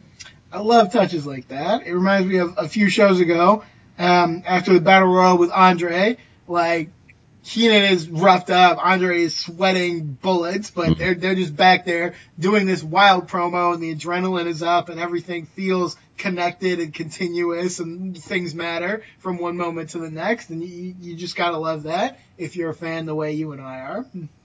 Yeah, it's so good. It makes me think, again, that what mattered in the last segment 5 minutes ago might still matter 5 minutes later, and I kind of need that for my storytelling. Absolutely. So it is time for the match that has 20 people, and 18 of them are standing around the ring on the apron at any given time, and the visual of that alone is like hitting me right in my heart whenever I see it, because I love that. I love to see it. Yeah, and I will point out that Volkov will sing the national anthem, and Hacksaw will do nothing because Hacksaw's short little memory is now on something else. So Volkov actually wins this war with Hacksaw Jim Duggan. He absolutely does. Duggan swore that Volkov wouldn't sing his national anthem anymore. Volkov he just went right through that persecution and came out the other side. So there you go. God bless Volkov here. And Hacksaw's in the building, but yeah, he forgot for sure. Now he's mad at Harley Race, so that's something we'll deal with. Now you will not be a king when I'm around. Just grow up, I realize it could be a little obnoxious if someone walks around saying they're the king, but man, people hate kings in the WWF. Like, just the fact that a king exists, like, makes some of these people rabid, so. It's also, they're often heels, and the heels are not supposed to have anything. No, they're not, yeah. It's interesting because the smallest thing can provoke such a huge reaction in this era, and it's always like, whatever your thing is, that's the perfect thing to provoke the other person. It's like every person in this company having a deathly fear of snakes, and they all hate kings, and they all it's all just in the perfect place and time for whatever they need to hate. So I love it. Yeah, because I haven't even watched the build to the feuds, but I'm going to guess Hacksaw versus Harley Race is Junkyard Dog versus Harley Race, where it's kind of working class. Like, no, I don't like your crown. I'm going to step on your crown, sir. Yep, you got it exactly. It's also, I will say really quick, it's babyface privilege that if you're a talented heel, you have to either be a king or create your $1 million title to have a championship. Because, Hulk Hogan's going to be champion for 5 years, so maybe I need to create something here on the side. Yeah, that's, you show initiative, right? Have some pride, so. But no, it's not allowed. Here's what I want to say first off about this match. We've talked a lot about teams that have reputations for being like maybe the greatest team of all time that we don't necessarily buy into. Hart Foundation, British Bulldogs, maybe even the Rockers. I want to wait and look at them again. But I'll say this. the captains of these teams are Strikeforce and the Islanders. And I would take those teams over any of the ones I just mentioned. Like these are two of my GOAT level tag teams from this era. I absolutely love both of these teams, and I love seeing them kind of first and foremost on the scene here. Okay, so yes, two things really quick. The Hart Foundation, are they the top 5 all time? I don't know if they're the top 5 in this match. So that's yes, one thing. Thank you. Like that's true. I counted, and I'm not even going by who's the best, but I'm going by who would I rather see in the ring. And so I think they might be in the bottom 5 in this match. So for me, then they can't. What conversations can they be in? And then number 2, what you just said, Strikeforce number 1 is just absurd. That's one of the most talented pairings of all time. You take Strikeforce and the Islanders, and they are just above and beyond, I think, what 1987 tag team wrestling is. Oh, absolutely. And I'm not like probably number 3 is Demolition, and I would also take them honestly above the teams I was talking about before, because Demolition, like these guys are such ass kickers. Like they look good here, they're gonna look even better later. I'm a big Demolition fan as well. So that's 3 right there for you. Greg Valentine alone may take Yeah. the number 4 spot. Like Dino Bravo could be there or not, as far as I'm concerned. But Greg Valentine is just like, oh, he's godlike to me. Yeah, I can't say because I haven't seen a lot of Dream Team, but that was one of the teams I put above in that I was very curious. I think Greg Valentine, I'll take him in this era, like on the same level as Bret Hart, and Dino Bravo, at least on the same era or same level as Neidhart. So I was more curious about Dream Team than Hart Foundation. So that makes, I think, 4. And then just for this matchup, like I will say, I enjoyed the Bulldogs, I enjoyed the Killer Bees, like I enjoyed several teams. Like Bret Hart he starts to get into some of his more Bret Hart stuff, which is very talented, but there are times that Bret Hart's just in the ring too much, and I'm like, for God's sake, Bret Hart and the Stallions, you can be on the apron once in a while, was my thought for the match. They spend a lot of time together, yeah, don't they? Probably more than they should have, so, but yeah, I love matches like this, and it's such a great collection of teams, because I also don't know if there's any team in this match that I don't like. Even Volkov and Zukov, like there's not much to them, but like they're not bad. They're fine. Like they do exactly what they need to. This reminds me of collecting action figures, like the way that you would have all the Hasbros and have them on a shelf and be so proud. When I watched this match, I felt like I was just in like this great like collector's room. And like, here are these amazing teams and this historical stuff, and we're going to put it all together, and it's almost fantasy or play for how good and unusual it feels. Yeah, I can totally feel that action figure reference with just, putting all these people in one place is something a kid might think of, but it's great. It works out perfectly, I think. I am completely sold. This is a compliment to you and Benjamin Button. Like babyface Rick Martel is insane, and he's good. And Strikeforce, like I love Tito, so that's the team. You said the Islanders, like both of them to me. If you made either one tag team champions for 1 to 3 years, I probably wouldn't argue. Yeah, no, absolutely not. These are 2 of my top teams. The only team I can think of that is above the level of these 2 is going to be Arn and Tully when they come in. And they're my number 1 of this era, maybe of any era, because I love that team. But yeah, Islanders and Strikeforce are just like right under there. They may be my 2 top favorite teams outside of the Brainbusters from this whole era. They're just phenomenal. And sometimes it's not even like who is the best team ever. It's how could one particular team be any better. Right. I challenge you on the Islanders or Strikeforce, make that team better. Yeah, it's damn hard. I don't know. Maybe you can find someone better than Tama, who's a little bit along for the ride, because Haku is just so incredible. But it would be very hard because it's an incredibly good tag team. It is. And we just saw Z-Man, so, like, you can make the team worse, but I don't know if you can make the team better. You can definitely make the team worse. The Islanders blew my mind because I knew them when I was younger, but I forgot. And, probably for 10, 20 years now, I've only seen WCW stuff. So, like, smaller sized Haku And oh God, everything. Again, I don't know why I keep coming back to action figures, but back when you were a kid and you bought yourself some action figures, when you first take them out of the package, they are so fresh, so brand new, and they're not going to be for long if you actually play with them. But I felt like a lot of these teams, like the Islanders and Strike Force, are fresh out of the package, brand new. Yeah, no, they are. They feel very fresh. They're gonna have a lot to do. Oh man, why is it? This is just something weird I thought of while watching this. Why the hell does Haku and Meng never feel like the same person when I watch them? Like, I love them both, but it's like, I don't know, they're just very different. Their body types are completely different. Yeah. Their names are different. Yeah, and the promotions they're in also make up, because like again, you're not the same in WWF and WCW, and it's not always one is better than the other. Sometimes it's different, but right. Ming is like, to me, like when he first collides with Dusty and stuff, he looks like on the level of a and he's more talented. So that's not what I'm saying, but like a Zeus or a Big John Studd, like he looks like he's a 8 foot tall and 10 foot wide guy, and here he looks like he could be in the cruiserweight division, but also like really tough. It's like you can't be all these, you can't be all these things, buddy. But he can. But he is it's He crazy, is. and we totally missed. He has an initial babyface run actually, and he's the one who finally shuts down Big John Studd's body slam challenge, and there's like a whole feud about that, just to show off how ridiculously strong that guy is. And that also just feels like it could be a different guy.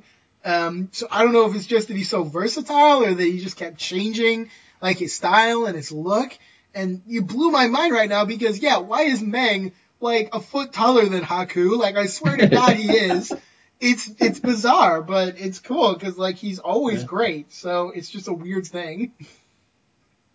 It's also hard when this is a show that allows like the space element and the aura and all of that. And, like my next question is, how come in Fall Brawl with Dusty Rhodes, how come he takes up both rings and fills it all the way to the top of the cage, but he probably doesn't also do that, but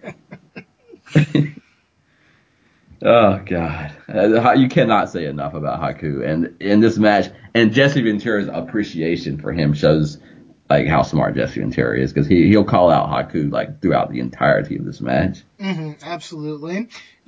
One good thing about Ventura, and I'm sure we've said this before, but he literally just feels like he's sitting there and calling things as he sees them. Like, I'm sure he did some preparation, but he was a guy who was on the ball enough and sure enough of what he wanted to say that he could just go out there and just say a thing when he saw a thing, and he would say it in such a way that you would be like, yeah, like, he's just great. Ventura is awesome. Yes, man. So I take it you're a big fan of this matchup, huh? I like it a lot. Yeah, it's maybe a little long, which I think you may have alluded to. Yeah. And I'm sure you weren't thrilled, maybe down the finishing stretch with the Bees and the Stallions and some people maybe being in there for a really long time. But overall, I really like this match. Yeah. I would never call myself a Killer Bees fan, but I liked everything they did in this match. So even when they fucking cheated to win the match, like true babyface privilege people that they are. That didn't even make any sense. And that's why this is why I'm gonna be a hypocrite, and why I may end this era not knowing why sometimes I liked it and I hate WWE for 20 years, but the thing makes no sense. Like, if you're not wearing masks, putting one on does not deceive anybody. Like, it doesn't matter, because it's still like you weren't wearing masks, so what the hell's going on? It's just a weird thing, but at the same time, I think I just wanted the Stallions out of the ring for a little bit by that time, because they got their chance to showcase themselves. There's a lot of young Stallions in this match for sure, and I kind of like the young Stallions, to be honest. But yeah, maybe too much in this match, so I'll give you that. But it's also what was good about the match, because again, Jesse Ventura makes almost everything better. But he starts to point out, I've noticed that the tag team, there's not a lot of cross tag team like tags. People are tagging in their own teams, and you do start to see that even when someone's not fresh and they're beat up and they just tagged out, they tag their partner, and their partner's going to go back and tag them again, and that becomes a problem in the matchup, and part of the reason that you see some of those things And Jesse putting that on the call just like preserves it and makes it something interesting to think about. Yeah, I definitely noted that too. That was a great point. And it's something that probably I don't think anyone came into the match and say, hey, let's add this piece of like psychology and story to it. Like, no, I think it's just something that happened and Ventura saw it and he wove it into the narrative of the match all on his own. And that's just very cool. I like that a lot. Yeah. It's just, again, what this night feels like, if nothing else, is we're going to put on display that we have so much talent that we could blow your mind. You know, we have 10 tag teams right now, and this is just, I don't even have the words for it. It's just showing off at this point. Like, you're already dominating the wrestling world, and now just put on display, like, we really could run 3 shows if we wanted to, and you'd watch all of them. Yeah, I mean, they were just at that point. So they're definitely flexing a little bit, as they say, but they did a great job. And their goal is to beat the shit out of Starrcade, and they did that. So, mission accomplished. Before we move on, just want to shout out. We talk a lot about Ventura and Monsoon have kind of like the down to earth, like the logic, and then Heenan and Monsoon are kind of funnier. But here, Ventura and Monsoon can be funny too. I love Ventura with his pilgrim hat saying, oh, my grandfather, Ephraim the Body, he wore this over on the Mayflower. He came over on the Mayflower with it, and Monsoon right back with it. And here I thought it came out of the costume closet. So yes. Great line. I noted that as well. Gorilla is so good, and this timing in that one is just impeccable. It's just like, hey, it's so natural and unassuming, but he's also punching you in the gut and the chin at the same time. I love commentary when the commentators feel like they're having a good time, like they're having fun with each other. They're like enjoying what's happening. And that can even make up for, even if the commentary is like not very polished, a lot of times that will make up the distance. So when the commentary itself is great and you've got that good feeling, like that's awesome. Yeah, absolutely. I think Brett still looks like the body type of the Hart Foundation, which he will not look like again. But we're starting to see the evolution. I saw more Bret Hart moves. He's called the excellence of execution. They're pointing out how technically good he is throughout. So I think we're seeing a little bit of the emergence of the guy who will become Icy Bret. Mm-hmm. It's funny for Bret because I don't know how much we'll hear about this, but I swear from like 1987 to 1990, like for years, like the talking point was like, wow, Bret Hart got a lot better. Like it was always like at some point they thought he completely sucked and like he got better and they, that was like his accomplishment. It's like he doesn't suck anymore. Which is fun because like he's good in this match. He's definitely not where he will be, but he's good. I just think it's funny because they will talk about that tons and tons and be like, Bret Hart very improved, and that's like his only narrative for a long time. I think the model and frame was always there for what he was going to be. Like, whether it's more time or growing, like he'll get way more extensive in it. Also, he admits to taking steroids at some time, and I have a feeling it happened like within his WWF run. So like maybe in the IC or world title run, because right now he has a very distinct body type that he will not have for the rest of his career. So it's a Bret. He takes the long way there. But he'll get there. And he takes a long time in matches, so both of those go together. He definitely did here, no doubt. I love the sunset flip out of the figure 4 attempt. That was a nice spot in the match. That was very nice. Who was it that did that?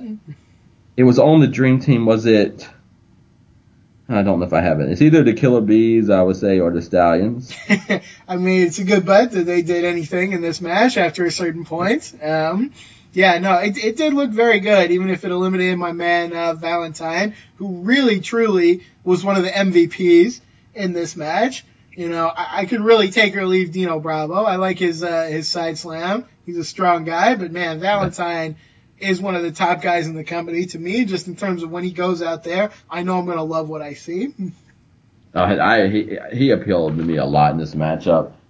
It's a different Valentine. Like he's got more confidence. He's got more kind of not just self-confidence, but the company has more confidence in him than he'll have later. Right. It's just there's something that's it's not his fault he teamed up with Brutus Beefcake, and I wish they had realized that. But instead, Beefcake's going to take off, and Valentine's going to kind of go away. So, not right away though. He'll have some stuff to do. I think he wrestles Steamboat at WrestleMania 4, and I don't know if I've ever seen that match actually. So I'm very excited about that. That sounds exciting. But yeah, I good showing for him. And I'm just curious, like I don't really know Bravo. He's never stood out to me, but Bravo and Valentine together, there's just a curiosity about what that team would be like. Right, yeah, for sure. So this matchup, I think we've alluded to the ending of it. The Killer Bees are going to they're going to put the masks on so you don't know who the legal man is, and that way the fresh man can come in and they're going to get a victory, cheating their way, but it will be celebrated because, by God, they can. And I think this is one of those cases where Monsoon earns that credibility you were talking about, because even he's like, yes, well, it was not really legitimate, but oh well, but at least he admits it. He just doesn't like bald face. Like Vince would have just been like, they deserved it, Yes. So that's exactly right. Yeah. Okay, so I think we're next up is the $1 Million Man video package of how does the $1 Million Man spend Thanksgiving. I will just say, I am watching this from a distance now. I think when you're a kid, you're kind of just, people are relegated to certain things because you know what happened. But the potential of the $1 Million Man is just so expansive. Like he almost feels like he's coming from 1988, like he's a year fresher than everything else. I will say the story real quick because I think it matters in the greater history and why DiBiase is so prized at this era. But the UWF was purchased by Crockett. Bruce Pritchard is close friends with Ted DiBiase. Ted DiBiase stays with him a lot of times when they're in the same area. And so Crockett offers Ted DiBiase, we want to make you a star. DiBiase wants Lex Luger money because he's like, Lex Luger's just a body. I actually have talent, so I want Lex Luger money. And Crockett seems to want to be willing to like have that conversation. But Vince McMahon wants to see him. And Vince McMahon will see him, fly him in twice in person and tell him, I've got a gimmick for you, but I'm not going to tell you unless you turn down Crockett and sign with me. Like, he does not, like, he's so excited about it, and he's like, it's going to be game changing, but I'm not telling you unless you sign with the company. And then he gets called away in the meeting, so it's just like Pat Patterson and Ted DiBiase while Vince is out of the room. And DiBiase is kind of trying to figure out what is hype and what is reality. And Pat Patterson tells him, if Vince McMahon could put on trunks and climb in the ring, this is the gimmick that he would have for himself. So if you think he's not going to push it, he is going to push this gimmick. And I think that matters deeply for this story and for what Ted DiBiase means. I think it matters for the Mr. McMahon character because he will climb into the ring. And it kind of reminds me that this Ted DiBiase thing, this is a Vince McMahon gimmick of who Vince McMahon is in real life. And so money will be the front man for it, but the thing behind that money is power. Mr. McMahon is power, and behind this money thing is power. And you're going to see that throughout with Ted DiBiase just manipulating people for the fun of it. Ted DiBiase showing us his lifestyle is all about, I'll do whatever it takes just to be above you and to be able to command you do what I say. And that is the $1 Million Man that we are stepping into. He's another guy who is he's more savage size than Hogan, Andre size. He's not coming with fire, but he is coming with power. He is coming with the ability to move you around. And the fact that this is kind of who Vince McMahon is in real life tells us how much steam this gimmick is going to get early on. I don't think I've heard that specific story, but I've definitely heard that this was sort of Vince almost vicariously living the life of a wrestler through Ted DiBiase. And I'll just say, I don't know what DiBiase and the NWA would have been like. I'm sure it would have been good, but man, I always felt like this gimmick and this guy were perfectly matched. And he does such a wonderful job with it. They show a bunch of these vignettes and scenes where he's kicking basketballs away from kids so he doesn't have to like pay them out on the bet. He's telling kids, well, you're just not good enough. And he's making people do humiliating things, kicking all the kids out of the public pool just because he can. Like, I love this stuff, you know, like, if you had a long mustache, you could, like, twirl it evilly, but you know what, sometimes that works, and DiBiase just makes it work so great. Yeah, and it's the buying in. Like, he's not saying, I just like to be evil. He tells them at the end, you're learning about real life, and you're learning maybe you need to work harder, maybe you need to be more than you are, maybe you're not good enough, maybe you don't deserve it, but who the hell is he? Like, we don't know how he got that money, we don't know, like, why he's like he is. But yeah, Ted DiBiase steps into this, and right now, this whole combination, knowing what WrestleMania 4 is, to be a wrestling promotion that has Randy Savage on the rise, Ted DiBiase on the rise, and Hulk Hogan and Andre behind it. Like, could you line up, like a better, like, foursome to go forward with? And again, knowing that we're walking into a world title tournament, they're well stocked to do so. Yeah, absolutely so, and it's pretty incredible.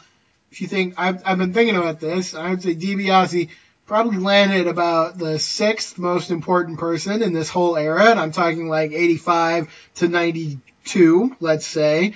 I could only put him behind Hogan, of course, Savage, Warrior, Andre, and Piper, I would say. And those are like 5 of the most enormous legends that you could ever see. And just right there at the very top of the next tier, I think, is $1 Million Man Ted DiBiase. And it's a credit to him that, yeah, he just executed it so well. It speaks to that kind of authenticity that I've talked about before, is that you can believe a character like this, even if he's over the top, even if he is very colorful. A rich guy who's being an asshole, like, is very relatable, is very authentic. Yeah. Man, this is the promise of it. And I like that, weirdly, you don't really know where it sits. It's this weird middle of the show video package. Like, how can you know what he's about to do with Andre the Giant and at WrestleMania 4? Like, you just can't know it. Right. But there is something foreboding about his presence. Like, he's not throwing around money like that just to embarrass kids. Like, this is a foreboding of something bigger. But who would have guessed that it would manipulate Hulk Hogan's storyline? It would manipulate Andre the Giant, and it would manipulate referees and the very title. Like, you can't know it at this time, but you know there's something troubling within this video package. For sure. Maybe it's when he made that woman bark like a dog. I gotta wonder if that's a weird Vince thing, because that's not the only time that happens. So, but even so, it fit with the rest of it. So there you go. I think there's a lot, and again, like, I was thinking about like the Kiss My Ass Club and all that stuff that's going to come with Mr. Like, is this not the predecessor to that? It absolutely is. You're right. There were so many things in this promo that I thought were going to take like a weird, like, sexual turn, just like things he said. So I don't know. Maybe that was intended to be a little bit implied. But so that's just a weird aside from me. Yeah, it might be era difference, or it might be like a watered down Mr. McMahon can never be as perverse as a Mr. McMahon. That's right. You couldn't be that perverted in this era. It would not be tolerated. So, oh wow. That's amazing, because this is 1986 and obviously 87, 88, and so it is 10 years later, where Mr. McMahon's going to come on the scene. Yep. That's so, oh man, it's mind blowing that the maybe two biggest eras in WWF have a Mr. McMahon character in them at the top of the picture. Yeah, absolutely so. I mean, it is a great character. There's a good reason Vince was excited about it, and it's not like it was new. Like, what's the difference between Flair and his Rolexes and, bragging about being rich, and Ted DiBiase? It's just dialed up a little bit. It's a little more like he's going to wear dollar bills on his jacket, so it's a little more in your face. It's not new, but it's just a great character. Sometimes great characters, similar ones pop up just because they are great, and you can use similar characters again and again, and that doesn't take away from their greatness at all. Absolutely. And people have speculated Flair flirted with going to WWF quite a bit if he would have been the $1 Million Man, and I don't know if that would have worked or not, but there is that, and it's against the difference between, like, Ric Flair with the money is a very NWA version, and it's wild and it's loose and it does a lot of things. Ted DiBiase is a WWF construct and it's very rigid, but it's really good. It knows what it is and it just keeps like replicating what it is. And I guess the difference between these two, like companies where you just kind of run wild in the NWA and you are orchestrated in this era in the best of what you are, and you just replicate. But two top talents doing amazing things. Absolutely. Yeah, weird to think Ric Flair coming over and being $1 Million Man at this time. That would have been very strange. I'll have to think about that some, but I'm sure he would have done a great job, though. It's interesting to think about. Just as weird to think is that 1988 might have been Ted DiBiase challenging Ric Flair for the NWA title. So sure, yeah, good point. Where does that leave the WWF? They got to have somebody. I don't know. Yeah, interesting what if in the world of wrestling.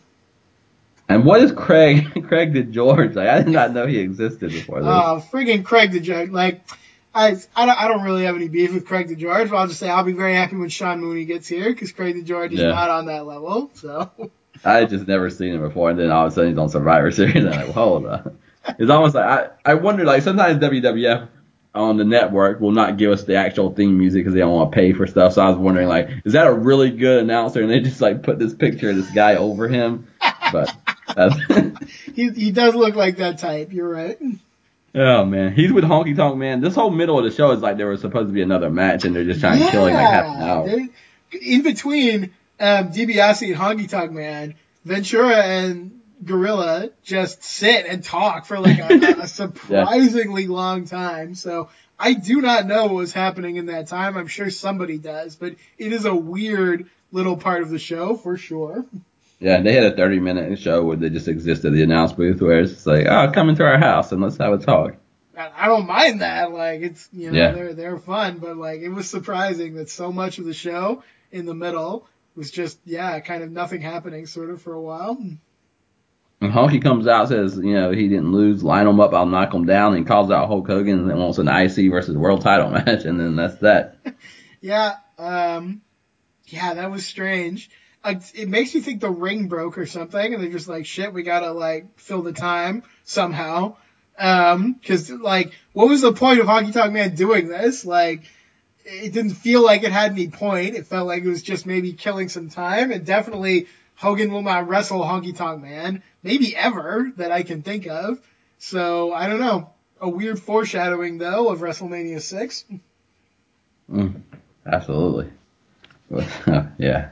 Just with a different guy, not with Honky Tonk Man. I am very much not really a fan of the Warrior, but I think probably even the Warrior would have been better than Honky Tonk Man in that role. So yeah, Warrior is an example of. I think it'll be very interesting that you can be doing so well as a company that you can plug anything in and ride it to the top. But I think you're also losing something at the same time, and you don't yet see it in that moment. And whether that be Hogan Light or the Warrior, like there's all these things they can get away with because of the platform they've built, but they don't realize we're dipping and dipping and dipping and dipping as we do. So I am excited to see how that plays out. Indeed, yeah. Eventually we'll get to Sergeant Slaughter, who I am a fan of, but I think there's a marked difference there between what came before and what's going to come after. So it'll be interesting. I think inside and outside the business, everybody says that WrestleManias 1 through 6 are something, and then afterwards something else. Yeah. So, all right, this is just star-studded is not even enough. Like you said. For sure. Yeah. I listed off the heels. On the face side, we have Hulk Hogan, Bam Bam Bigelow making his first appearance in WWF The Legacy Series, Paul Orndorff, my man, Ken Patera, and was advertised to be superstar Billy Graham as the 5th member of this team, which would have been very interesting. And you talk about your star power. Unfortunately, he is not in any shape probably shouldn't have even made the comeback, so he is replaced by Don Muraco here. I am so intrigued by Bam Bam. He has the most interesting career. Like, we'll start WCW, the Legacy Series, a year after this, and he'll be challenging for the U.S. title with Barry Windham. Yeah, for sure. You know, he's in all these places, and he's getting a big push all the time that never quite comes to, and then he's going somewhere else. And I don't know. I liked Bam Bam and Hogan together. I would say that. Sure. I typically like Bam Bam. I have a little beef with Bam Bam because people tend to say Vader and Bam Bam in the same sentence. No. And I don't agree with that. I don't think that is not accurate in my opinion. But putting that aside, going down one tier from a guy like Vader, just because they're big guys that do moonsaults doesn't mean they're the same. Going one tier down though, Bam Bam Bigelow, he is very good, and I always like seeing him, and I always wonder if he had just stayed in one place, which is something he never seemed to do, what does his career look like? I think maybe it could look very different. I have to think that too, and I've never investigated him, so I don't know why he always moved around, but he really... There's such a potential. Like, this is a man that's going to main event one of our WrestleManias, you know. So he has this curious career that was bigger than it seems, I think, but yet not as big as it maybe could have been. It's a weird. You don't know where to place him. He does not get placed. I wonder how many people would be offended if I placed Vader with Andre. And I'm not even saying that I do or I don't, but if I did that, I bet I would get some responses to the show. But you can place Bam Bam with Vader just because Vader did what he did in WCW.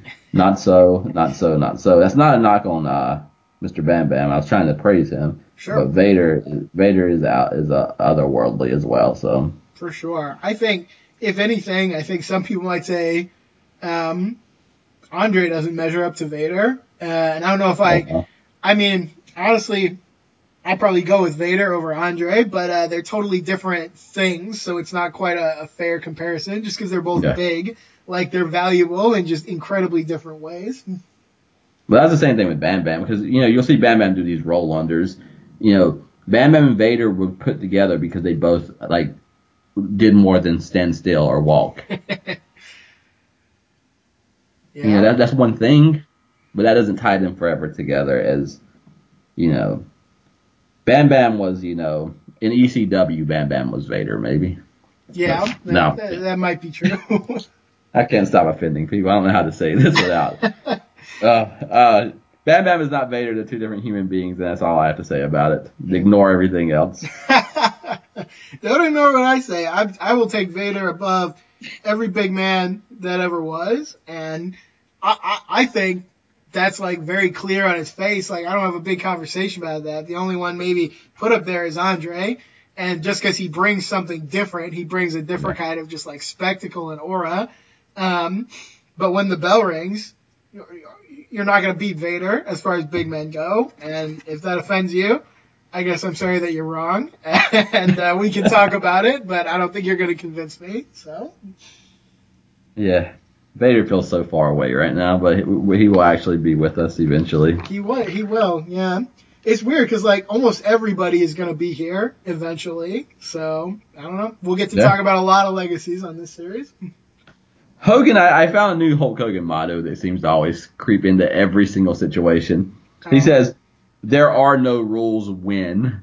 And you can fill in a different win for every pay-per-view, every show. But he always has an excuse for now there are no rules. Now we're calling it off. Now we're going to do whatever. So there never are rules to begin with because there's always a reason the rules are called off. But he always sends that shot out. And then about Bam Bam, he says, we got the fire just in case we have to burn the whole thing down. Yes. Bigelow says they will burn the building down. So that's something that Bigelow shared. One thing, you're so right that, Hogan, I don't know when this started because I don't think it was always true, but he's definitely reached the point where every feud, there's a reason why the rules are out the window, and that will eventually become a parody of itself.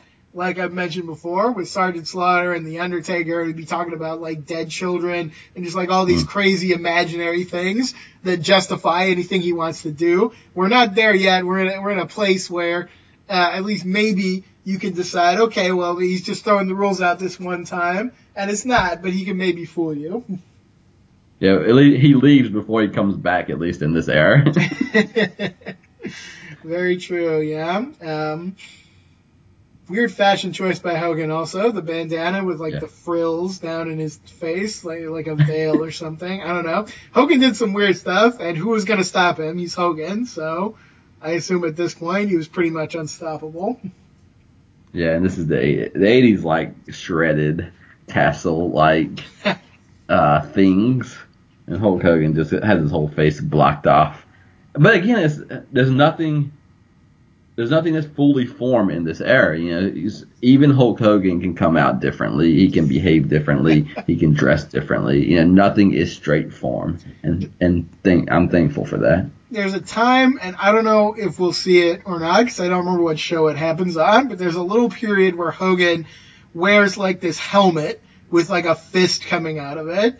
And I think it's like, this is probably just like a Hogan thing, and like he thought he would do this. And we know from WCW that Hogan's ideas are sometimes very stupid, but he'll just do them because he's Hogan at this point, and you really, I think, can't tell him, oh, Hogan, you probably shouldn't do that. I think the point is past where you can tell Hogan that.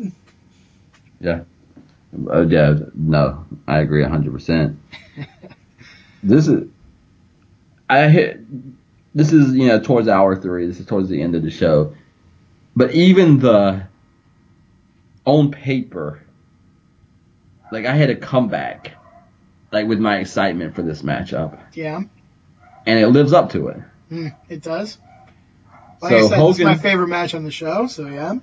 That surprises me, and not in a bad way or a good way, but I need to think about this. It might be my favorite as well. Yeah.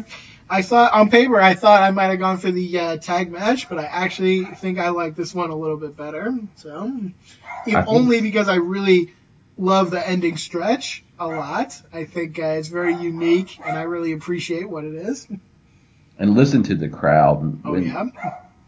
Oh God, I don't know. These sustained reactions where when Hogan and Andre, it'll be like a 5 minute where the fans are just screaming at the top of their lungs and they don't stop. Yeah. Yeah, they tease them being in the same ring early on, and once again, just like in that Battle Royal, they kind of like deviate away from it, and they don't actually give a lot of Andre and Hogan, but every time they're even close to each other, yeah, the roof is coming off, like the fans are just nuts. Yeah, and I will say one thing really quick. Hulk Hogan comes out with the flag, and in 1993, I am going to take a gigantic fucking bulldozer to the idea that Lex Luger is a disappointment because he didn't get the All-American gimmick over. We are going to walk through a world where the number one thing that was idiotic was the gimmick WWF gave him. The second worst thing was the stupid booking they did. And then number 3 is Lex Luger. We are going to bulldoze an entire universe that just lives and persists. And I saw all of that when Hulk Hogan walked out, because the thing I saw was, there's Hulk Hogan holding an American flag. Hulk Hogan is not the American flag. The American flag is not Hulk Hogan. He is holding an American flag, and that by itself is the end of the Lex Luger story, but that's for another time. It's for another time, for sure. Also, time and place. I think 1987 is a time where holding the American flag Yes. will do a lot more for you than 1993. So, thank you for that, because Lex Luger is number 4. Mm-hmm. The context in the world is also above that, so Absolutely. Thank you for that. You got it. We're going to talk a lot about that when we get to it. But yeah, no, these are all-star teams. When they're coming out, I think Benjamin Button said King Kong Bundy was supposed to be a co-captain of his team, and if that was ever mentioned, it didn't come across to me. So even though he gets to stay in the match for a long time, which I'm glad about, when the other heels are coming out, it's Rick Rude who's getting the music played. So I think Bundy is not necessarily at the top of this pack, which is too bad. Yeah, he'll have a good showing, but he's never going to get back to where he was, I don't think. Unfortunately not. Another nice touch, Jesse Ventura, another line from him. It's that nasty little Joey Marella as the referee again, just like at WrestleMania 3. So again, shouting at Joey Marella, which I will always do, and Ventura pointing that out, making that great reference, talking about that controversy once again. Yes. Here's the difference between errors I watch and errors I skip. in both of the eras, I see things and I'm like, oh my god, and like I just saw, oh my god, Joey Morella is the referee. In the eras I skip, the announcers don't seem to understand this. In the eras that I watch, they not only point it out, but they build on it. And I think Gorilla Monsoon says, look who the referee is, and then Jesse goes into that's that nasty. And the way they're treating Hogan and Andre, the enormity, the lingering, the weight, they're also doing it with the referee. And it's consistent, and it's background before it becomes foreground, and details matter. Everything is done right. And then when it's done right, it's payoff, and you're just rewarded eternally as a wrestling fan. So I'll go with this. Absolutely. I'm glad that you said that because, yeah, it's very important to me also that that the things I notice are the things that are important to the actual company, that they also notice these things. They're not just quiet about them. One of my least favorite things is any era where the referees don't have names, don't have personalities, can't exist apart from just quietly being the referee. I always dislike that. That's a really smart take, and I think sometimes we forget that because that persists a lot of times. But that is such a fair take, and it matters in a lot of ways. It does. It's the details. It's making the world feel like a real world and not like a weird bubble that doesn't have any air in it. So yes, 100%. This is one I almost paused because it's like this shit is so consequential that I'm almost afraid to see what's going to happen. And that's where you want it to be. Yeah, it's big. It's big. Here's a big thing.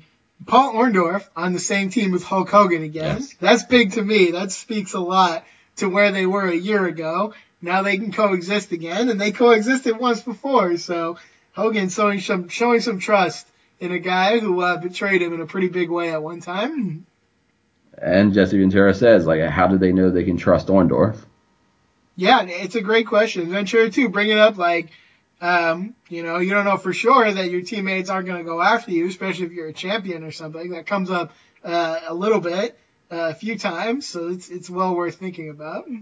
Hogan, again, is faster in this match. He's more collaborative. He'll tag in and duck down so someone has to jump over him to set up a slam. Yeah. He'll push Bam Bam down on a splash or headbutt. So it's a Hulk Hogan who you cannot put in a certain category. He's using just as much energy as the so-called lesser among him, as if he is also, part of this and not above it. People talk a lot. Of course, there's a lot of debate now about quote-unquote part-time wrestlers, particularly in the WWE, who just come in occasionally and are sort of above everything. And you can like that or you can not like that. But I think one argument that is often used is Hulk Hogan, he didn't come to every show and he didn't wrestle every week and he was a big star. So we should do stuff like that again. And I'll say there's something to that.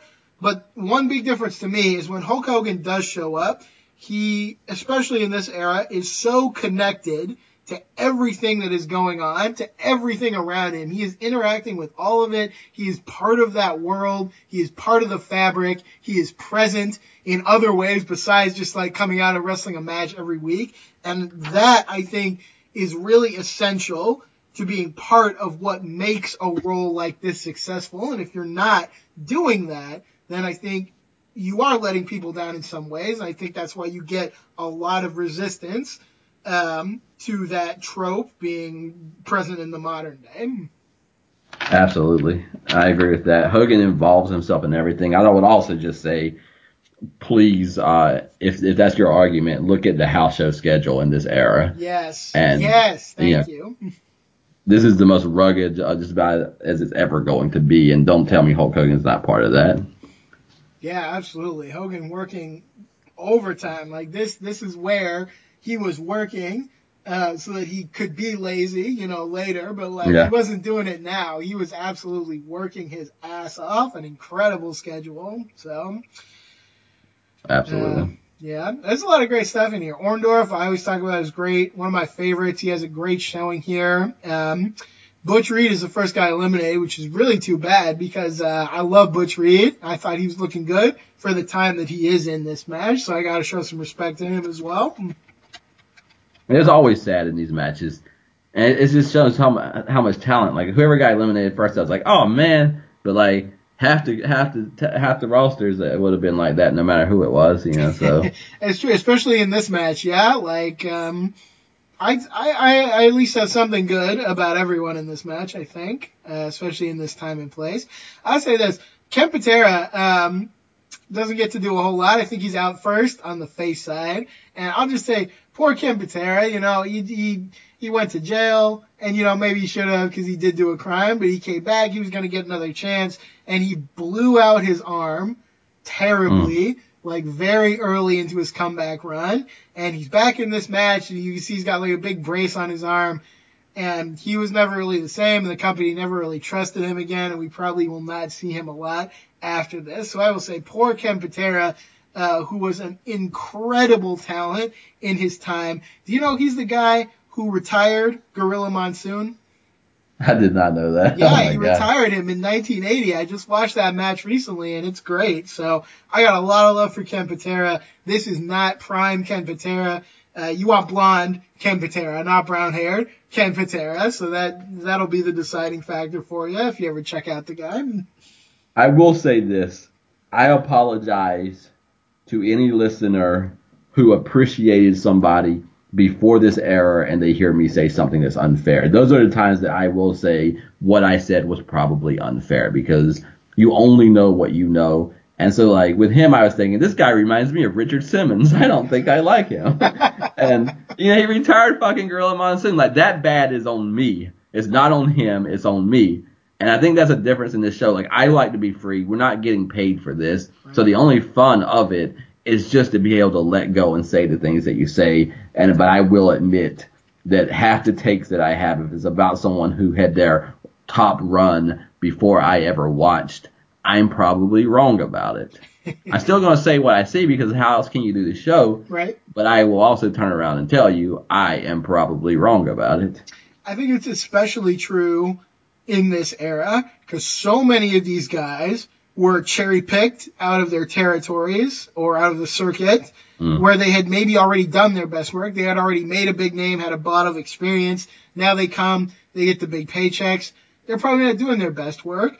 Junkyard Dog, I think, is still around somewhere, or he left and he'll come back. He's a guy who, like, in the WWF, there's nothing to his matches. Like, he's barking and he's crawling, and it's like, whatever. Like, he's charismatic. Cool. That's what he does. I watched a match of his from, like, 1982, and he looked like a different person. Like, I couldn't believe how athletic and explosive this guy was and the things that he could do.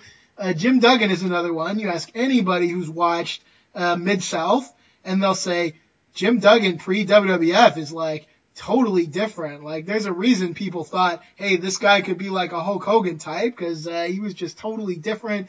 Benjamin Button has already said, like Jake Roberts, you watch him before WWF, before the injury with Honky Tonk Man. He's a different guy in the ring. And on and on and on. I just watched an Adrian Adonis Jesse Ventura tag just a couple days ago from 1982.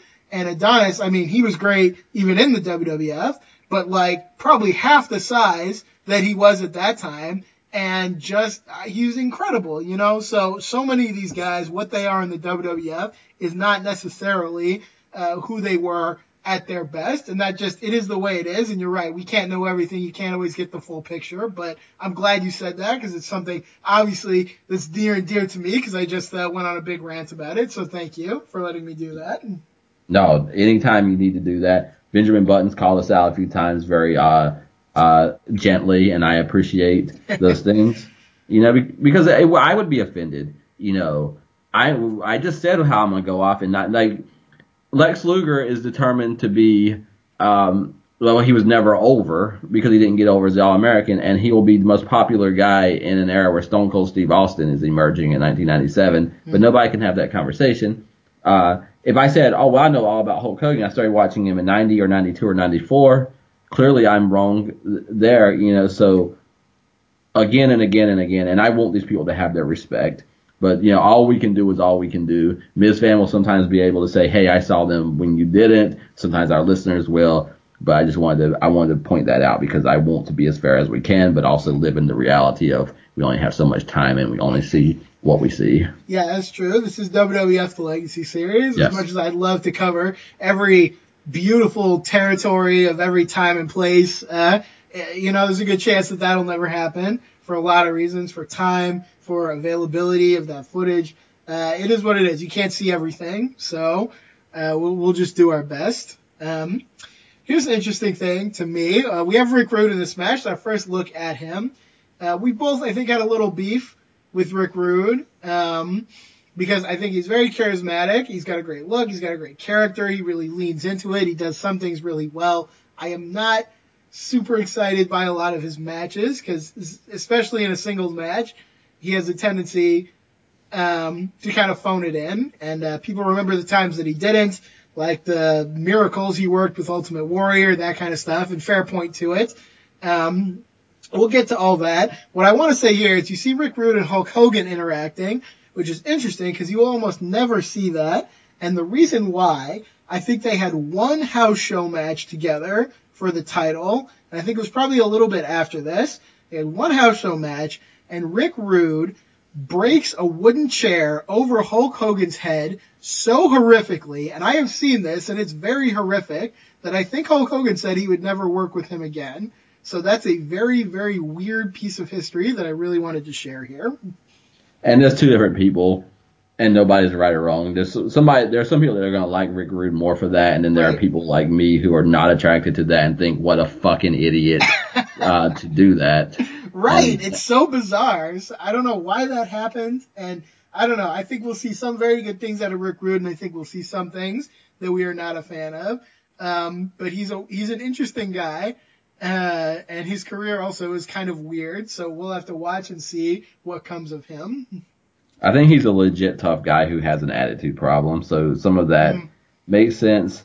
I do think there'll be times where we praise him, but I also think in some way he is almost the heel to the Ultimate Warrior as far as you got all these great talents, but they all look a certain way. Like right now, they're like wide bodybuilding looking guys, and then here comes the leaner cut, and the leaner cut has to be better than the thing that came before it. And neither one of them are going to rise to the level of the top babyface or heel, I think, that came before, and some that will come after. Not quite, but they are upper tier. Both yeah, of them, they are. I would say. Yeah. I mean, they're promoted to the top. I don't think Rude is, let's say, heel Savage or Andre, and I don't think Warrior is Hogan. No, yeah, they are not quite. They don't quite make it there.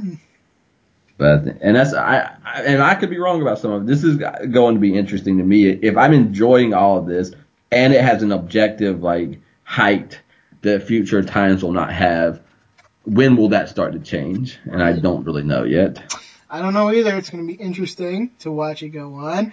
Also very interesting. This is where the match really gets interesting to me. I think it's good before this, but Hulk Hogan, incredibly, is eliminated kind of in the middle of the pack here.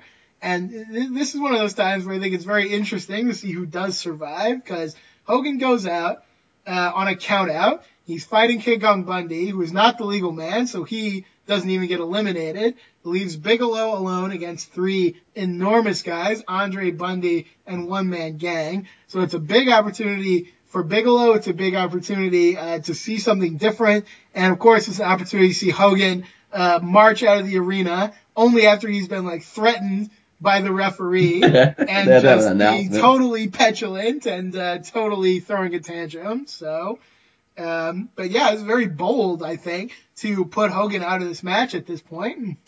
It's again, the booking is so much better.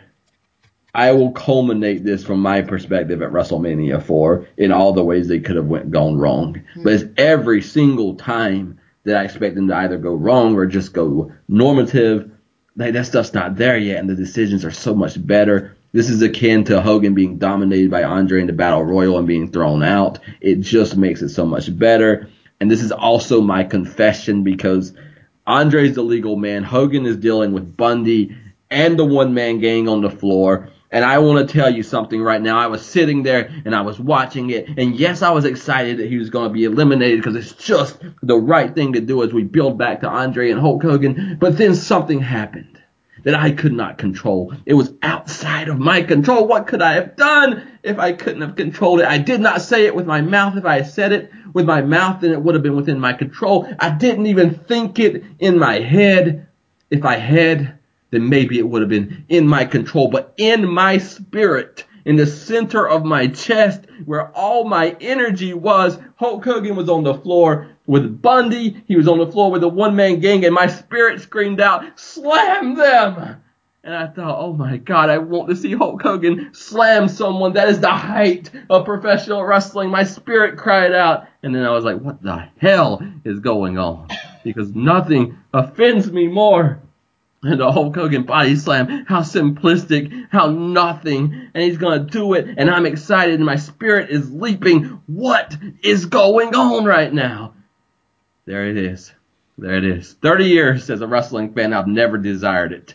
And I still didn't desire it, but my spirit leapt at the thought of Hulk Hogan slamming these men on the floor and doing his Hulk Hogan thing. 1987 is a scary, scary place. It's Hulk Hogan has become a lot of things. He's become a symbol of a lot of bad things to a lot of people, and a lot of times with good reason. He's become a joke to a lot of other people. He's sort of a punchline if you want to make a joke about a certain kind of thing. But man, Hogan in the 80s, I'll say it again, I've said it before, it will transform your opinion of this guy if you look closely enough. I really believe that. I will never forget watching in AWA when Hogan's star was first blowing up. Do you remember a few years ago when Daniel Bryan became so popular that people were like chanting his name, Yes. even when he was not out there? That was Hogan.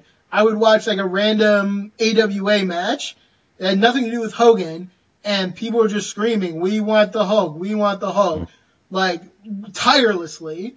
Like the effect this guy has to excite people when he's truly at his prime, and I think that is the 80s, is just ridiculous. You cannot overstate it enough. He can even convert kind of diehard anti-Hogan people like you and me. So like, it's pretty incredible what he can do when he is truly at his prime. Yeah, I like that term, effect, to excite, because this is the difference between this. Hulk Hogan will behave the same in the 80s and the 90s, but in the 80s, the fans and the energy and the spirit and the mood and the just everything that lives that we don't even realize is in tandem and doing it with him, whereas later on he's kind of naked doing it without anything else in support, and it looks a little differently that way. But I cannot, like, what I said was, of course, a hyped version, but that is what happened, is that I wasn't thinking it, I wasn't wanting it, but like in my chest, it was just like, oh my God, he's going to slam them. And it was like super exciting. And like, I've watched this man for 30 years. I've never cared about anything that he's done like that, but it's the spirit of the thing. It's the avalanche. It's the mood and the momentum and just the reality that at this time he was as good as, you know, people would claim he was. And maybe that's what we're learning about all of these guys. Like, very few got to where they are without being that good at some point. Yeah, absolutely so. And I will say, I think one other difference between Hogan in the 80s and Hogan in the 90s is, we've talked before, I want to make sure I use this right, but we've talked about felt sense. I think Hogan in the 80s is acting out of a felt sense, out of a kind of instinct, and it's something very authentic, and it's raw, and he's kind of trusting himself to do the right things to get over with the fans, to connect with them. He's running with the ball. I think when you get into the 90s, it becomes habit, it becomes set, it becomes something that he is no longer actively engaging in. He's going through the motions to a certain extent, and that is where I think a lot of the energy goes away. Even if he's doing the same things, the motivation, the feeling behind them is just not the same. That is so astute. He is running with the era that he is in. He's not ahead of it. It's not ahead of him. They are emerging together at the same time. And it's like when he puts a foot forward, like what is the weight of that? Okay, that felt right. And the air goes with him. And then they take a step together and they go together. Like even in the height of this, if he had turned around, slammed both of them, rolled in the ring, slammed Andre, pinned Andre, even whatever leapt within me that was out of my control would not have been leaping anymore. Right. We just crucified the next fucking year for our Survivor Series match. But that's not what Hulk Hogan does at this time. Hulk Hogan loses in this time. Hulk Hogan fails in this time. There are things that are as big, if not bigger, than Hulk Hogan, and he is running alongside it. He's not out in front of it, sitting in a chair waiting for it to catch up. He is running alongside with it, and it is real, and it is alive, and it is something to witness. Yeah. I think being set in your patterns is something that it can really be death to like your creativity and your energy. And I think that's why when he became Hollywood, he was so good again for a while, at least, because he had to totally break his patterns. He had to feel out something new all over again. And you can see how much energy goes into him compared to before. So I don't know. Yeah, there's just something about that really speaks to me when I look at this time and place. Oh man, this stuff needs to be like kind of put aside to be remembered because there are like truths being unpacked because there's a narrative that goes with WWF that no matter who your top guy is, they eventually become habitual and boring. It's like the 5 moves of doom or whatever that you not just Hogan and Cena, but you can say the same thing sometimes about Bret Hart and others. Absolutely. And when you just said that, I just had a thought that I have never had before, which is after Steve Austin, WWF decided we're never going to have a talent like The Rock and Austin and Hogan, and that we have to be afraid of losing. The new superstar is going to be the WWE brand. Well, if every top wrestler becomes habitual and boring and 5 moves of doom and predictable, and then you make your company the top star, and then your company becomes habitual and boring and 5 moves of doom, I think that's what happened. That's a scary thought. Yeah, pressing everything into the same mold is definitely part of my problem with WWE in the past 10, 20 years, to a greater or lesser extent. So yeah, you really may be onto something there. It's just interesting with what you can predict and what you can't. And there's so many good reasons. And it didn't happen directly after Austin, but it's the thing that emerged eventually. Right. That WWE is a star. Like people in the business and out of the business have said that. And it's just, yeah, you're safe now. But the problem is you're safe now. Right. And that's something. Like Hulk Hogan played it safe in the 90s. And he did not play it safe in the 80s. Yeah. And my goodness, yeah. I think this is why, and we spent a lot of time talking down to modern WWE. I actually quite like some of the stuff that they've done in the past 20 years, more so than you, I think, is fair to say. But oftentimes it seems like when they're at their best is when something unexpected happens, and they are also forced to break their pattern, to do something unexpected. Yes. And it's almost like their hand has to be forced a lot of the time. But when you see that, I think you see like little flashes still of that energy and that excitement. So like it's there, it can exist. It just seems like sometimes they just prefer not to do it. So, and I do. Yeah. I appreciate the opportunity to clarify because I am not saying in 20 years they haven't done anything worthwhile. Sure. Sometimes I mix up my fandom of what I really stopped watching with just making that statement. But, you get the point of, like, the Daniel Bryan movement. Like, how alive is that? How rich, how unpredictable. Right. But that's not the direction that they were going to go. And they always end up choosing the other thing.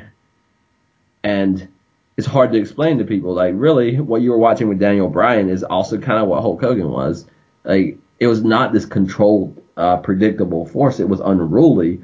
But the times that they allow or have to go with the unruly is when it really escalates to its best product. Yeah, absolutely.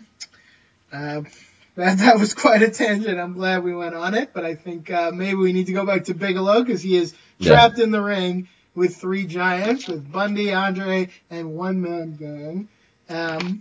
And I'll say I really like this finishing stretch because it is very different. Like, in what other time or place would a guy like Bigelow have gotten to outlast Hogan to get to go 3-on-1 with these giants and make such a great showing of himself? You know, there's some times when I think that couldn't have happened, and I'm really glad it did here because it was a very good finishing stretch to the match.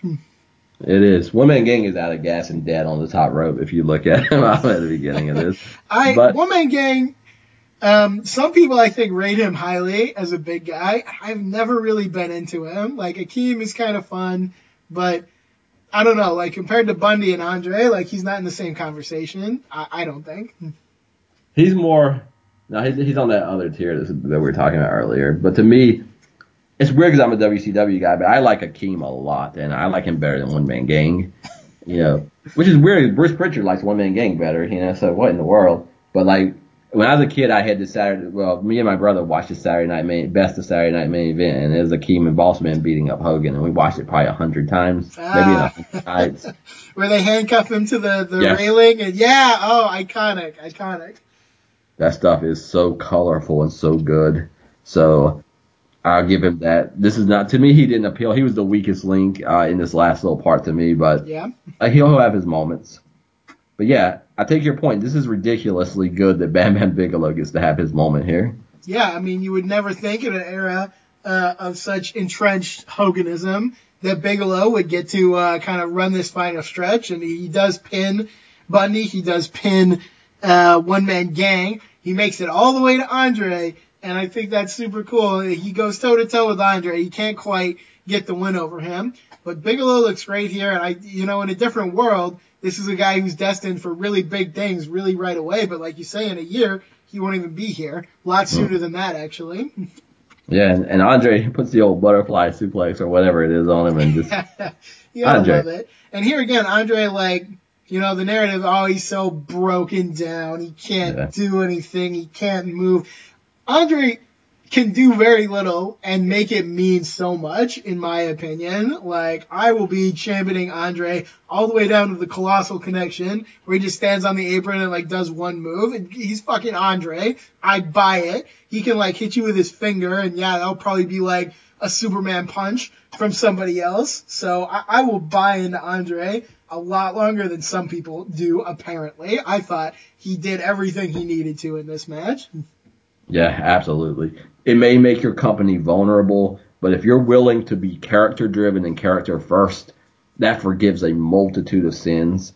Undertaker, I think, recently came out and said wrestling is storytelling, and the moves are pretty much part of the storytelling. So, do they tell the story or not? And probably talking about his recent matchup with AJ, but it's the same thing here. What the fuck do you need Andre to do other than be Andre the Giant? Yeah. Good stuff, man. This is it's a nice run. Bam Bam also gets the fans back. They're a little bit flat when Hogan disappears. I think they're a little shocked, and so I think he wins them back one pin at a time. But again, it's not about you, Bam Bam. You had a great run, and it's a great jumping off point if you had stayed. But this is another reminder that when Hulk Hogan and Andre come together, more times than not, Andre the Giant gets the best of Hulk Hogan, and he still might be the better man. Yeah, you say he might get the best of him, but there's a little something that goes the other way here, because right after the match is done, and this will turn around quick, your idea of wanting him to slam somebody, I think. Hogan runs out and completely cheap shots Andre with the championship belt, just blindsides him from behind, completely cowardly. Andre didn't even cheat to win this match. Hogan was eliminated fairly, but Hogan doesn't care. He's going to come out. He's going to take his cheap shots. Ventura's going to call him a sore loser, and he's going to be right. And Hogan is just going to pose the day away, because the rule is Hogan must pose. And you know what? The fans, they loved it, so you can't completely be against it. But man, this is babyface privilege to the max. Yeah, this is the closest I felt to the Hulk Hogan I remember since we started doing this series. He's coming, I'm afraid. It's going to be a few years, thankfully, before he's really here. But, he's walking down that path, I'm afraid. Because there's a moment before he leaves, because they have to have multiple referees and Howard Finkel announcing that if Hogan doesn't leave, his team is going to forfeit the match. And he kind of looks at Bam Bam. He's not fully decided yet. It's almost like, you better do something with this because I'm granting it. And how fast he comes out makes me think he didn't even go behind the curtain. Like he's just on the in the rampway waiting. Yeah, no, I can totally see that. He's like, we could just get the DQ and then I could just beat up everyone right now. So, yeah, I can totally see that. Here's what I love. Gorilla Monsoon taking shots at his own credibility because Ventura's like, Hogan is just being a sore loser. And Monsoon says, well, when you've got adrenaline and a vendetta, it's okay pretty much. So those are the rules, I guess. Like if you have adrenaline and you have a vendetta, you can do anything you want. So why are they always complaining about the heels? They have adrenaline. They have vendettas. I'm just saying. I need to write that down because I've had those things in life and I didn't know what I was allowed to do with it. Anything. You can do anything. You wow. want. Adrenaline plus vendetta. I got it written down. Perfect. All right. That's so. If Gorilla Monsoon though can say that stuff with a nod and a wink, whereas Vince McMahon will say it like, it would be unjust if he had done anything but that. Yeah, he can say it with like a holy crusade in his eyes, like. Yeah. Oh my God. Yeah, Monsoon is he's just more chill than Vince. Vince is so intense. I can't handle him sometimes. I wasn't even 10 years old and I was a Bobby Heenan fan and not a Hulk Hogan fan because I watched stuff like that and I thought like you don't get to just do that. And then we end the show not with Hulk Hogan posing. We ended with Andre and Bobby says, Hogan, you couldn't take it, you miserable human. And I'm like, that is so good. That's so on. It is. And once again, and he said this before, Hogan, if you want Andre, sign a match, a title match, sign on the dotted line. It's like, yeah, why does Hogan need to come take these cheap shots? Like, Andre was offering to wrestle you this whole time, but you just, I don't know where you were. You were somewhere else. So. I love how much everybody has their own worldview. Yeah.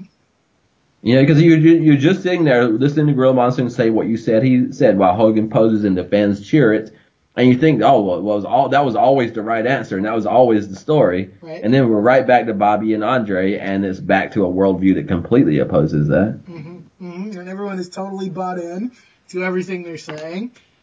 It's great. It goes up and down the line because once again, we get one of my favorite Ventura-isms that just happens again and again. Every time Hogan is like doing this, he's like, I'm going to come out of retirement. I'm going to beat Hulk Hogan for the title. And of course, he never does, but like even he is like totally bought in to his own narrative, to his own worldview. So it really goes up and down the whole board.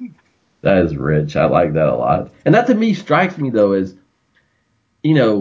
for me personally as a fan, I want them to be larger than life because if people wrestle for a living, it just seems like they probably are not like fully to get that far. You can't be that plugged in with reality. You have to think that everyone has to think they're Hulk Hogan to even get that far. And I like the absurdity plus logic combo that somehow exists with everybody.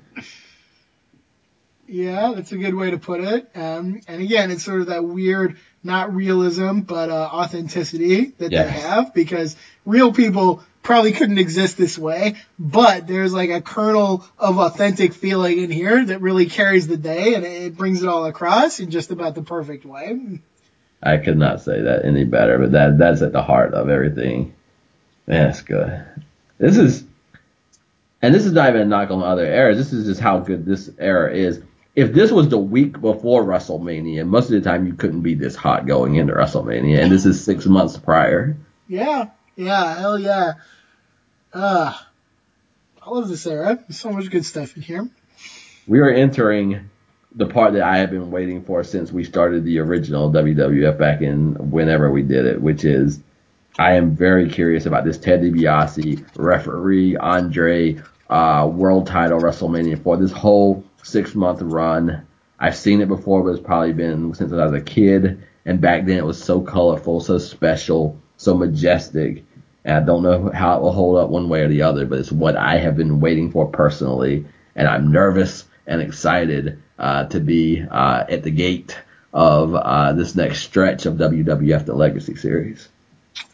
Absolutely so. We will be back next time after a great Survivor Series. Now, this is a great Survivor Series, wouldn't you say? It is. It It's great. absolutely is. We'll be back with a Saturday night's main event. I believe we will see Randy Savage taking on Bret Hart one-on-one. So that will be a big opportunity to see how close Bret Hart is to what he is going to be. We will see, if you can believe it, a rematch from WrestleMania 2, King Kong Bundy against Hulk Hogan. That's some big news right there. We're going to see Bam Bam Bigelow taking on Hercules. That should be a great one as well. This is going to be a good Saturday night's main event, I think. You don't get to be this good without being this good is what I'm learning from this era. It's very well deserved, right? I'd watch that over a lot of top pay-per-views in a lot of different times. Absolutely, yeah. It sounds great to me, no doubt. Dear God. And every match is completely different, but I'm interested for different reasons. Well, the fourth match is George Steele versus Danny Davis, so I don't know if that affects your up and down. But even that, I don't know, it could be interesting. I don't know what to expect. Yes, I do. George Steele will bite things, and Danny Davis will be afraid of him, but still, it should be fun. And the fans will cheer the wrong person. They will cheer the kidnapping, biting, green-tongued guy, so yeah, you got it. That's Saturday night's main event, folks. That is, I believe, about a 1 hour show. And look what is packed into that show. We are on the road to WrestleMania 4. We are on the road to the rise of Macho Man Randy Savage. We are on the road to what I think is going to be one of the most complicated decisions and yet one of the best in what will come out of this.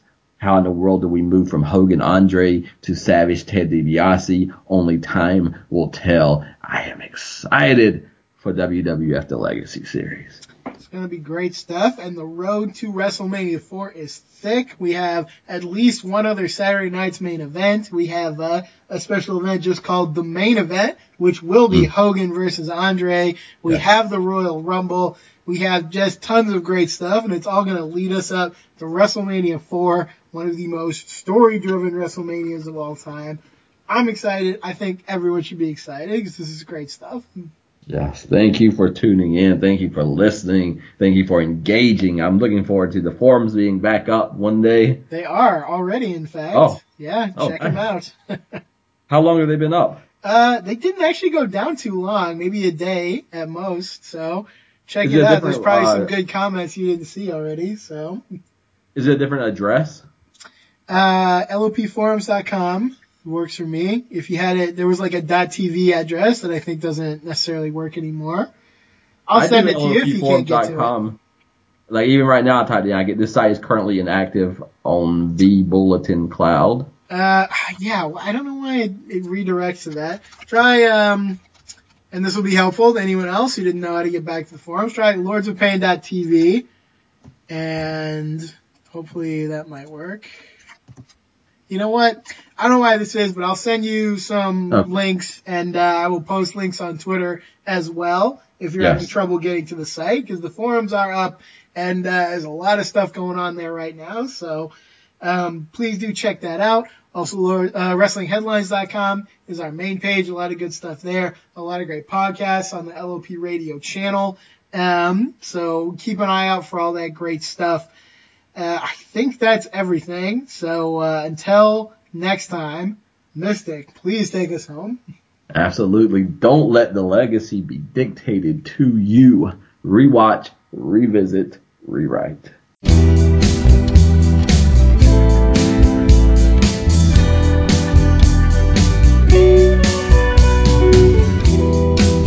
I saw an undiscovered creature climbing on the mountainside. You know that no one else believed me. How about that? With green eyes and white stripes and salted tears, I knew that these were just its cautionary features. Keep telling myself nothing to fear. It's just an undiscovered creature coming up to meet ya. He's the one that's scared. It's just an undiscovered creature coming up to meet meet ya. He's the one that's scared. The undiscovered creature. The undiscovered creature. I never saw this one in books or heard a myth of it. Looks like it came from underwater. I thought I'd seen every life form, but there it is, an undiscovered creature coming up to meet ya. He's the one that's scared. It's just an undiscovered creature coming up to meet ya. He's the one that's scared. The undiscovered creature. On and on and on and on and on and on. The undiscovered creature. On and on and on and on and on and on. With green eyes and white stripes and salted tears, I knew that these were just its cautionary features. Keep telling myself, nothing to fear. It's just an undiscovered creature coming up to meet ya. He's the one that's scared. It's just an undiscovered creature coming up to meet ya. He's the one that's scared. The undiscovered creature.